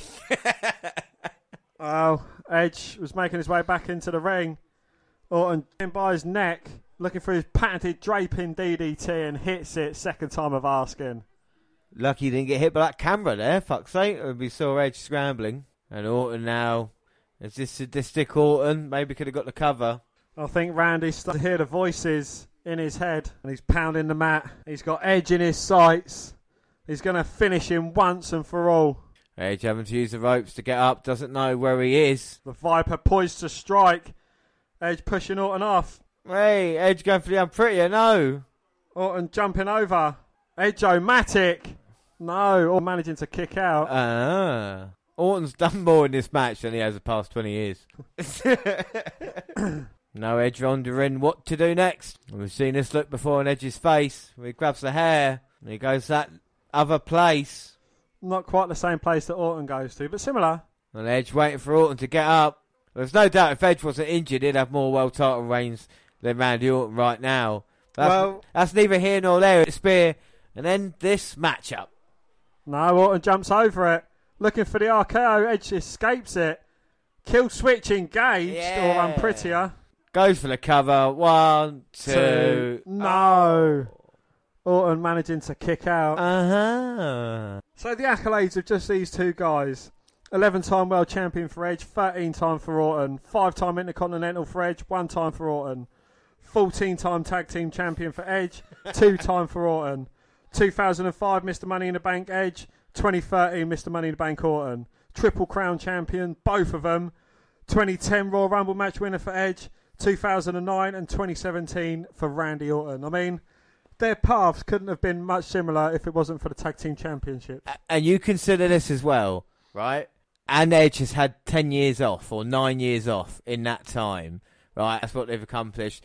Edge has held more championships in WWE than any superstar ever. Because even if you go back to the Invasion storyline where he was United States champion and Intercontinental and everything like that as well, like you talk about his teams with Edge and Christian, held the tag team titles with Hulk Hogan, you know. Like I'm saying, how many people can say that?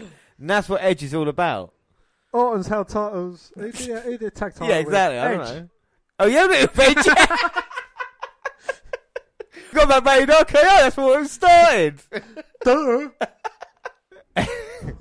Anyway, Orton and Edge slicking fighting it out here. What are you Pedigree. looking for?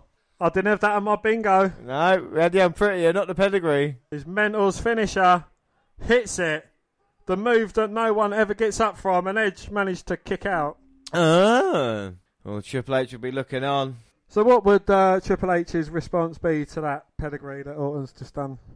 Well, no, I think, you know, when we talk about Triple H's first finish in WWF was the cutter, as we have seen video of. And the fact is now, imagine if Orton had to finish with the pedigree instead. I mean, you never know. So do you like these kind of shout-outs? I mean, you know, they both had... They've got no choice, they have to. No, they both had doings with Edge. Yeah. Sorry, with They Eddie are Guerrero. Edge, yeah.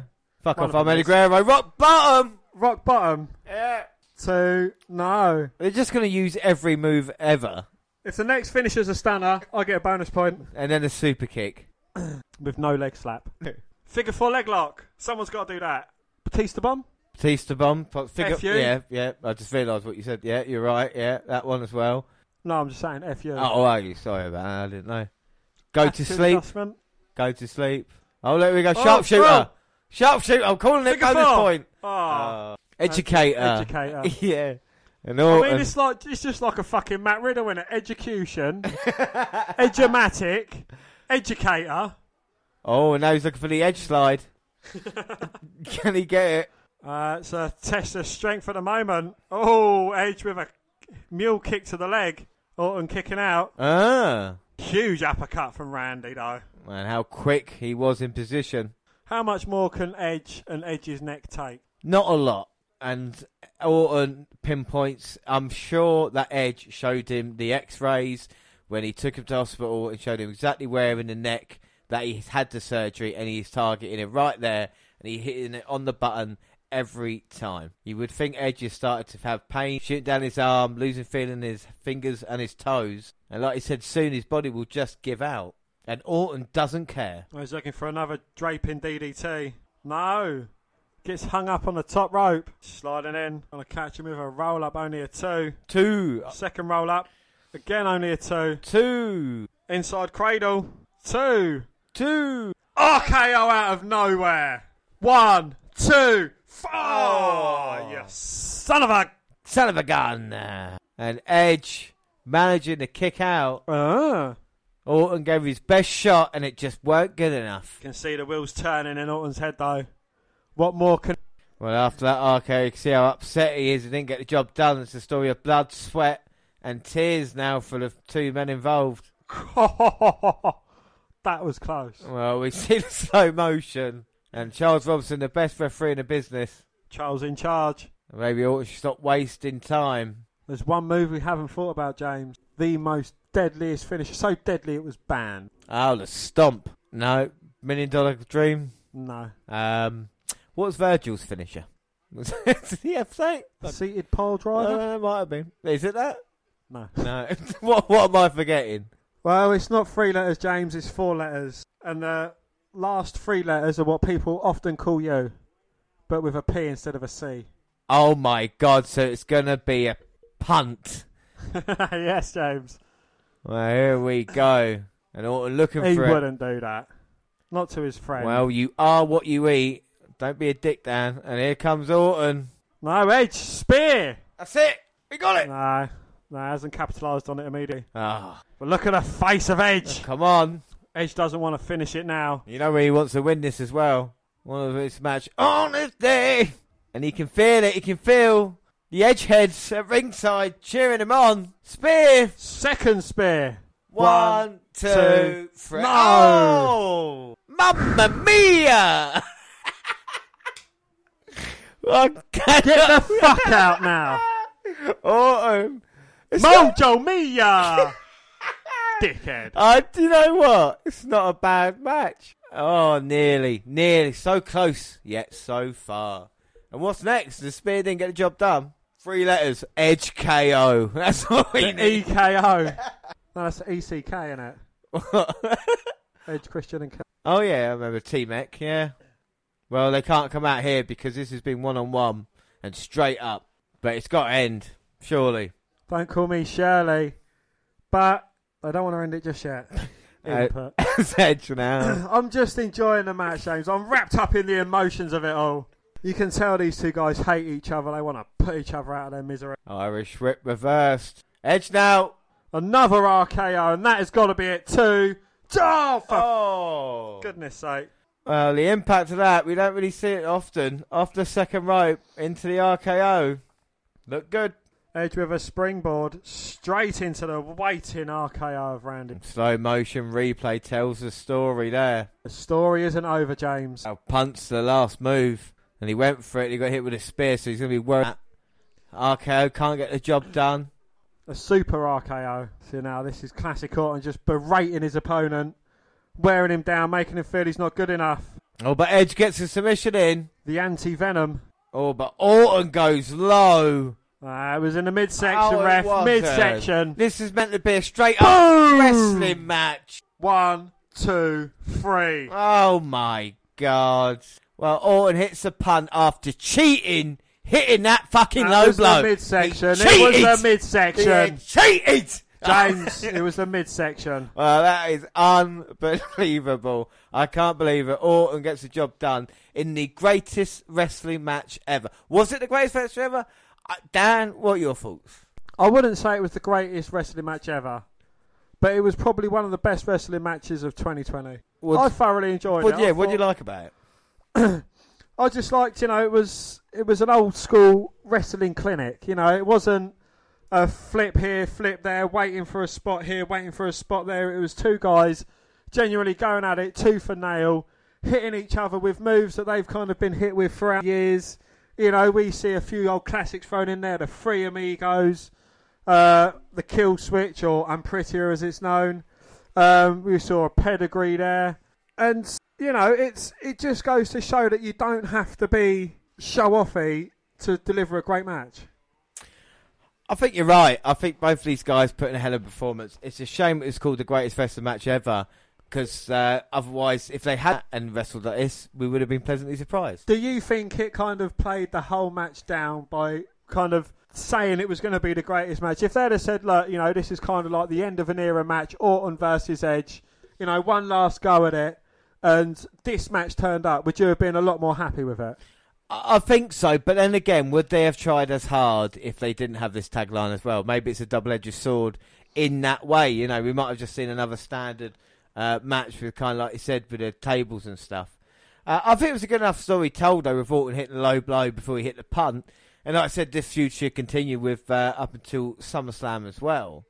But I think going on to that, the visuals, the way they kind of were with each other as well. It wasn't just about the wrestling, because it wasn't your classic catch-can style wrestling. They had a few good sequences in there, don't get me wrong, but I think it just flowed. It was, there was no botches, there was no awkward, oh, fuck, he was supposed to have done this, but he done that instead. It was nothing like that. It was just kind of rolled on nicely. I know it was, there was a bit of cut and shut and probably some editing going through it, but, I still think it kind of produced together a very good match. Yeah, without a doubt, I thought it was a really good match. All right, so that is it for Backlash. Randy Orton gets the victory. So we're going to look back now and give our rating, our man or woman of the pay-per-view, and our match of the night.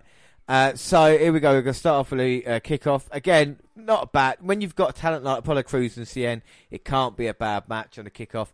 That was 3.5 out of 5 for me. Yeah, I'd have to agree with you. 3.5 for me as well. It was a good little match, and it kind of set up the kind of next challenger for the US Championship as well. Yeah, and then we started off the show proper with Alexa Bliss. Better than the match before, but not loads better. Yeah, and then we had Sheamus versus Jeff Hardy. We had a lot of build-up to this match. I don't think the match was too bad. Jeff Hardy got beaten up a lot in this, maybe too much, and Sheamus gets a victory. But we're going to move on to, see what Jeff Hardy does now. And again, am I a fan of this storyline? No, but I don't think it was a bad match. Dan, what are your thoughts? Yeah, you can't say it was a match because, these two guys, they are, in all intents and purposes, veterans of the wrestling ring. But I think, for Jeff Hardy to be beaten down for the majority of the match, it was kind of teeing up for a Jeff Hardy win, as opposed to him getting a minute bit of offense in and still coming off second best. It kind of didn't work out, and, hopefully they put this kind of rivalry they've got between each other to bed, because it's kind of received a lot of back. Yeah. I go that 3 out of 5. I go that 3.25 out of 5. And then we had Oscar versus Nia Jax. Again, I don't think this is too bad a match. The finish killed it for me. I think to have a count out here was just terrible. We want to see Oscar be dominant, and yeah, they want to protect Jax, but it just didn't work for me, Totally agree with all of that, yeah. I gave it 3.25 out of 5. I gave that a 3 out of 5.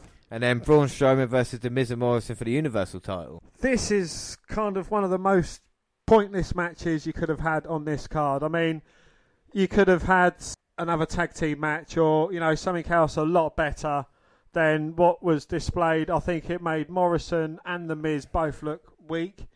It made Strowman kind of, as well as trying to build him up as strong, but, having to go against two guys, it's just building him up for his next challenger for the title as opposed to kind of being a legitimate title defence. Yeah, no, I completely agree with that.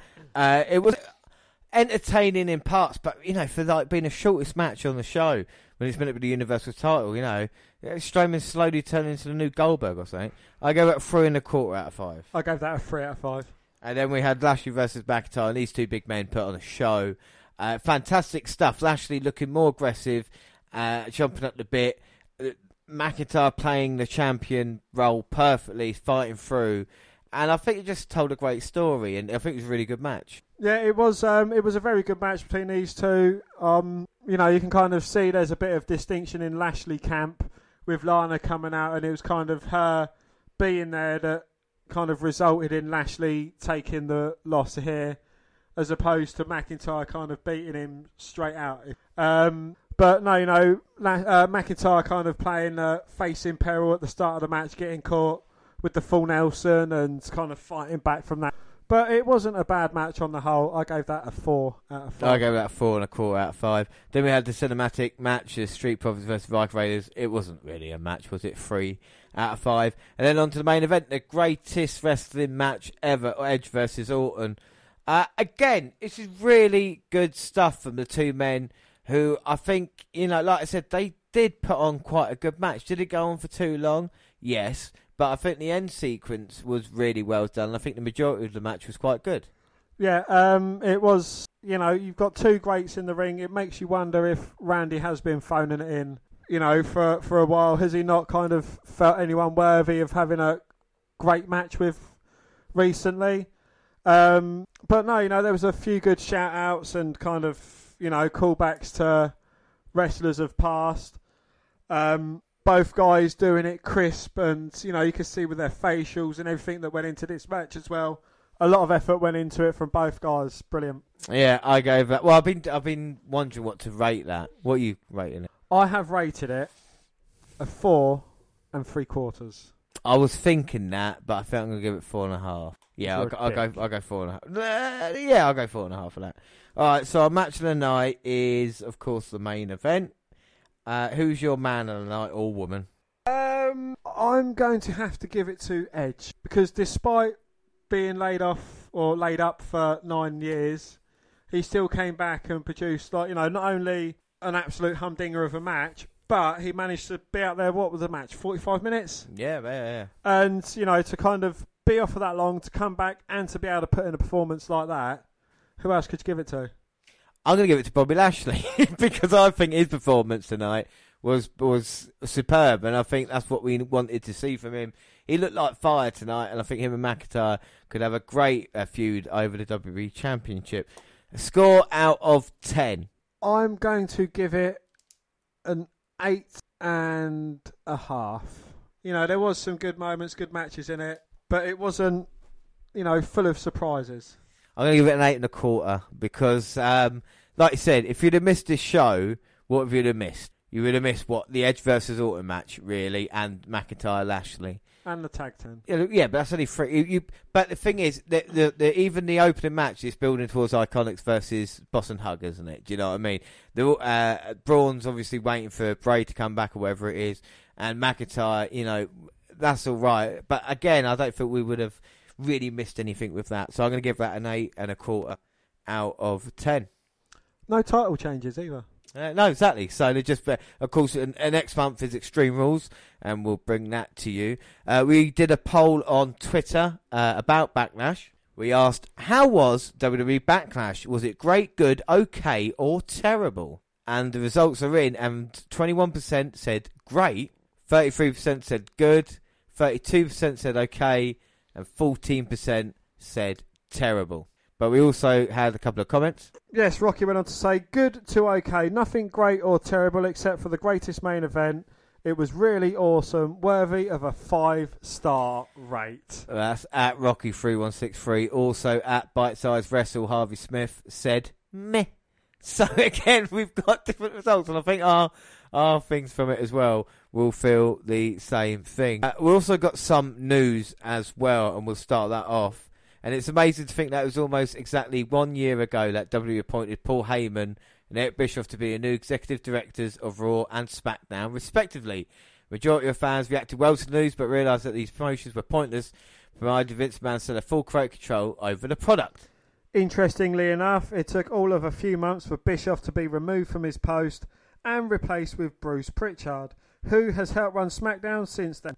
Heyman, all things considered, has done a decent job of building up new names and making Raw far more tolerable than it once was. But even he reached his breaking point leading to what happened this past week. Well, needless to say, WWE's announcement Thursday night that Pritchard would be overseeing the creative process for both brands going forward does not bode well for future of the brand. With the two teams being consolidated into one, it's possible we see wrestlers bounce back and forth between shows more frequently sooner rather than later. If viewers weren't already turning to see the same superstars before, with ratings hitting an all-time low, will it compel them to watch them 2 nights a week? How is anyone below the main event level ever going to get television time? Or whether it be Bischoff, Pritchard, Heyman or whoever, these moves are meaningless so long as McMahon is at the helm of creative. There have been zero indication that he plans on relinquishing that role anytime soon, and with the XFL seemingly dead and buried for the second time, we can unfortunately expect McMahon influence on the product for years to come. Yeah, and you think about how we talked about the big news about Heyman and Bischoff, and it kind of really changed nothing really, which, is a little bit upsetting. A bit more news though, and Edge suffered a torn triceps on June 7th when filming his match with Orton. The injury, like the result of the match, was kept quiet by WWE, and they reported today, and others at WWE confirmed that as well. Well, the match itself reportedly was taped for 35 minutes, but it's not clear how much of the match. Well, a torn tricep is usually an injury that requires about 8 months or so recovery time and surgery. Obviously, because WWE didn't want to out the match, didn't want to know the match was taped, they couldn't talk about the injury, and he's undergo surgery. So 8 months, Dan, for Edge. I mean, that's going to have a huge impact for him, isn't it? A massive impact, yeah. I don't know what's going to happen from here on. It's going to be difficult, isn't it? Yeah, we'd spoken about he'd been contracted to wrestle a few matches. I don't know how that's going to go. No, not at all. Well, WWE is using friends and family at TV tapings in the start of a plan to have fans in attendance as well. They continue to make plans in order to have fans attending the show again. This week we noted how WWE officials are preparing to host fans at events again by the end of the summer.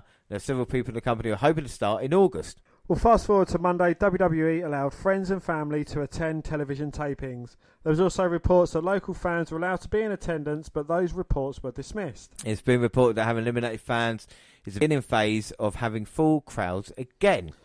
The next phase would see NXT recruits be removed from being used as fans in order to use just family, friends and a select group of fans who knew someone to be able to attend. NXT recruits will still have to be available for tapings if they know. In the third phase, we would have only fans in the audience with at least 50% capacity to show people watching at home that things have returned to normal and it's okay to attend live events again where the company holds them.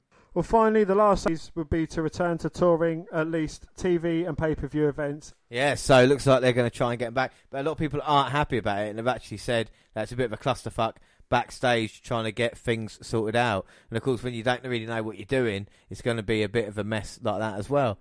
But we go on to Raw, and Raw results quickly. And Christian returned Monday on Raw, and it was a great thing to actually see him. And they set up a match with him and Randy Orton before the main event. And Christian, one more match coming out of retirement. He came out not dressed in his wrestling gear, but in street clothes, and it looked like he was going to have the match with Orton, but then Ric Flair got involved. Woo! Low blowed him, and Orton with the punt taking Christian out. I hate the way they use Christian as kind of cannon fodder. What's going to happen now, Lynn? Is Orton moving on from Edge and Christian for the time being? Well, I think, with the injury to Edge, he's probably going to plan to have more matches, but, they're definitely going to move Orton on, especially after the kind of rave reviews that Backlash has received. Right, and talking now, this is a news story that broke about British wrestling this past couple of weeks, or a couple of days even, and it's absolutely horrible. And we're going to go into more detail on Magnificent 7 in a couple of weeks' time, where it's going to change it. Basically, British wrestling, and the British wrestlers have been accused, and on Twitter, of all kind of sexual assaults and different charges. And like I said, we're not going to go into full details now, but a list of names include people on Magnificent 7, include people that we followed on the WNR podcast. It's a kind of horrible time, Dan. The WNR have got an official statement. As a supporter of British wrestling, it's horrible seeing the stories, but even more so to experience. All our thoughts are with those affected, and the WNR will wait to see about the Magnificent 7 in July. And we will talk about that, like I say, in a couple of weeks' time. And it's a horrible way to kind of end this podcast with that. But like I said, we've got so much more planned in July as well. We've got William Regal special that is coming to us. Of course, we're going to have Extreme Rules, NXT update as well. But that is it for today, Dan. I mean, what are your final thoughts on Backlash? It wasn't bad after all, was it, really? It wasn't terrible, no. I think they should have they should never ever use the greatest wrestling match tagline ever for something, unless it's already happened and they know that it's going to be something great. But, on the whole, it was a very enjoyable pay-per-view, yeah. Yeah, it wasn't too bad in the end. So that is it. Don't forget, we're across all social media. On Twitter, we have changed things up on Twitter now. We are no longer at W Network Review. We are now at the WNR Podcast. We have changed it. Yes, I am at WNR Dan. And our Twitter follow of the week is, Dan? And our Twitter follower of the week is L_A_Garcia913. That's Lorenzo Garcia. Yeah, and I'm at the WNRJR. I've changed it up now. I think that's got a little bit more ring to it. So at the WNRJR, at the WNR Podcast, and of course at the WNR Dan. And we're also on Facebook. Yes, the WNR Podcast is on Facebook and also Instagram. Across all the Google platforms, send us an email to WNRpodcast@gmail.com. We're on YouTube, the WNR Podcast, where we have all our latest clips. And podcasts go up on the same time on YouTube as they do SoundCloud. On your phone. Also Stitcher and Spreaker, where we do our live shows, and iTunes, where you can download, subscribe, rate, and review there. So that is it. Yes, and our next episode is episode WNR294, The Women's Revolution, Part 2. 2018 to 2020. Till then, I have been James Rowlands, and as always, I was joined by Dan White. Thanks for listening, everybody, and bye. Bye.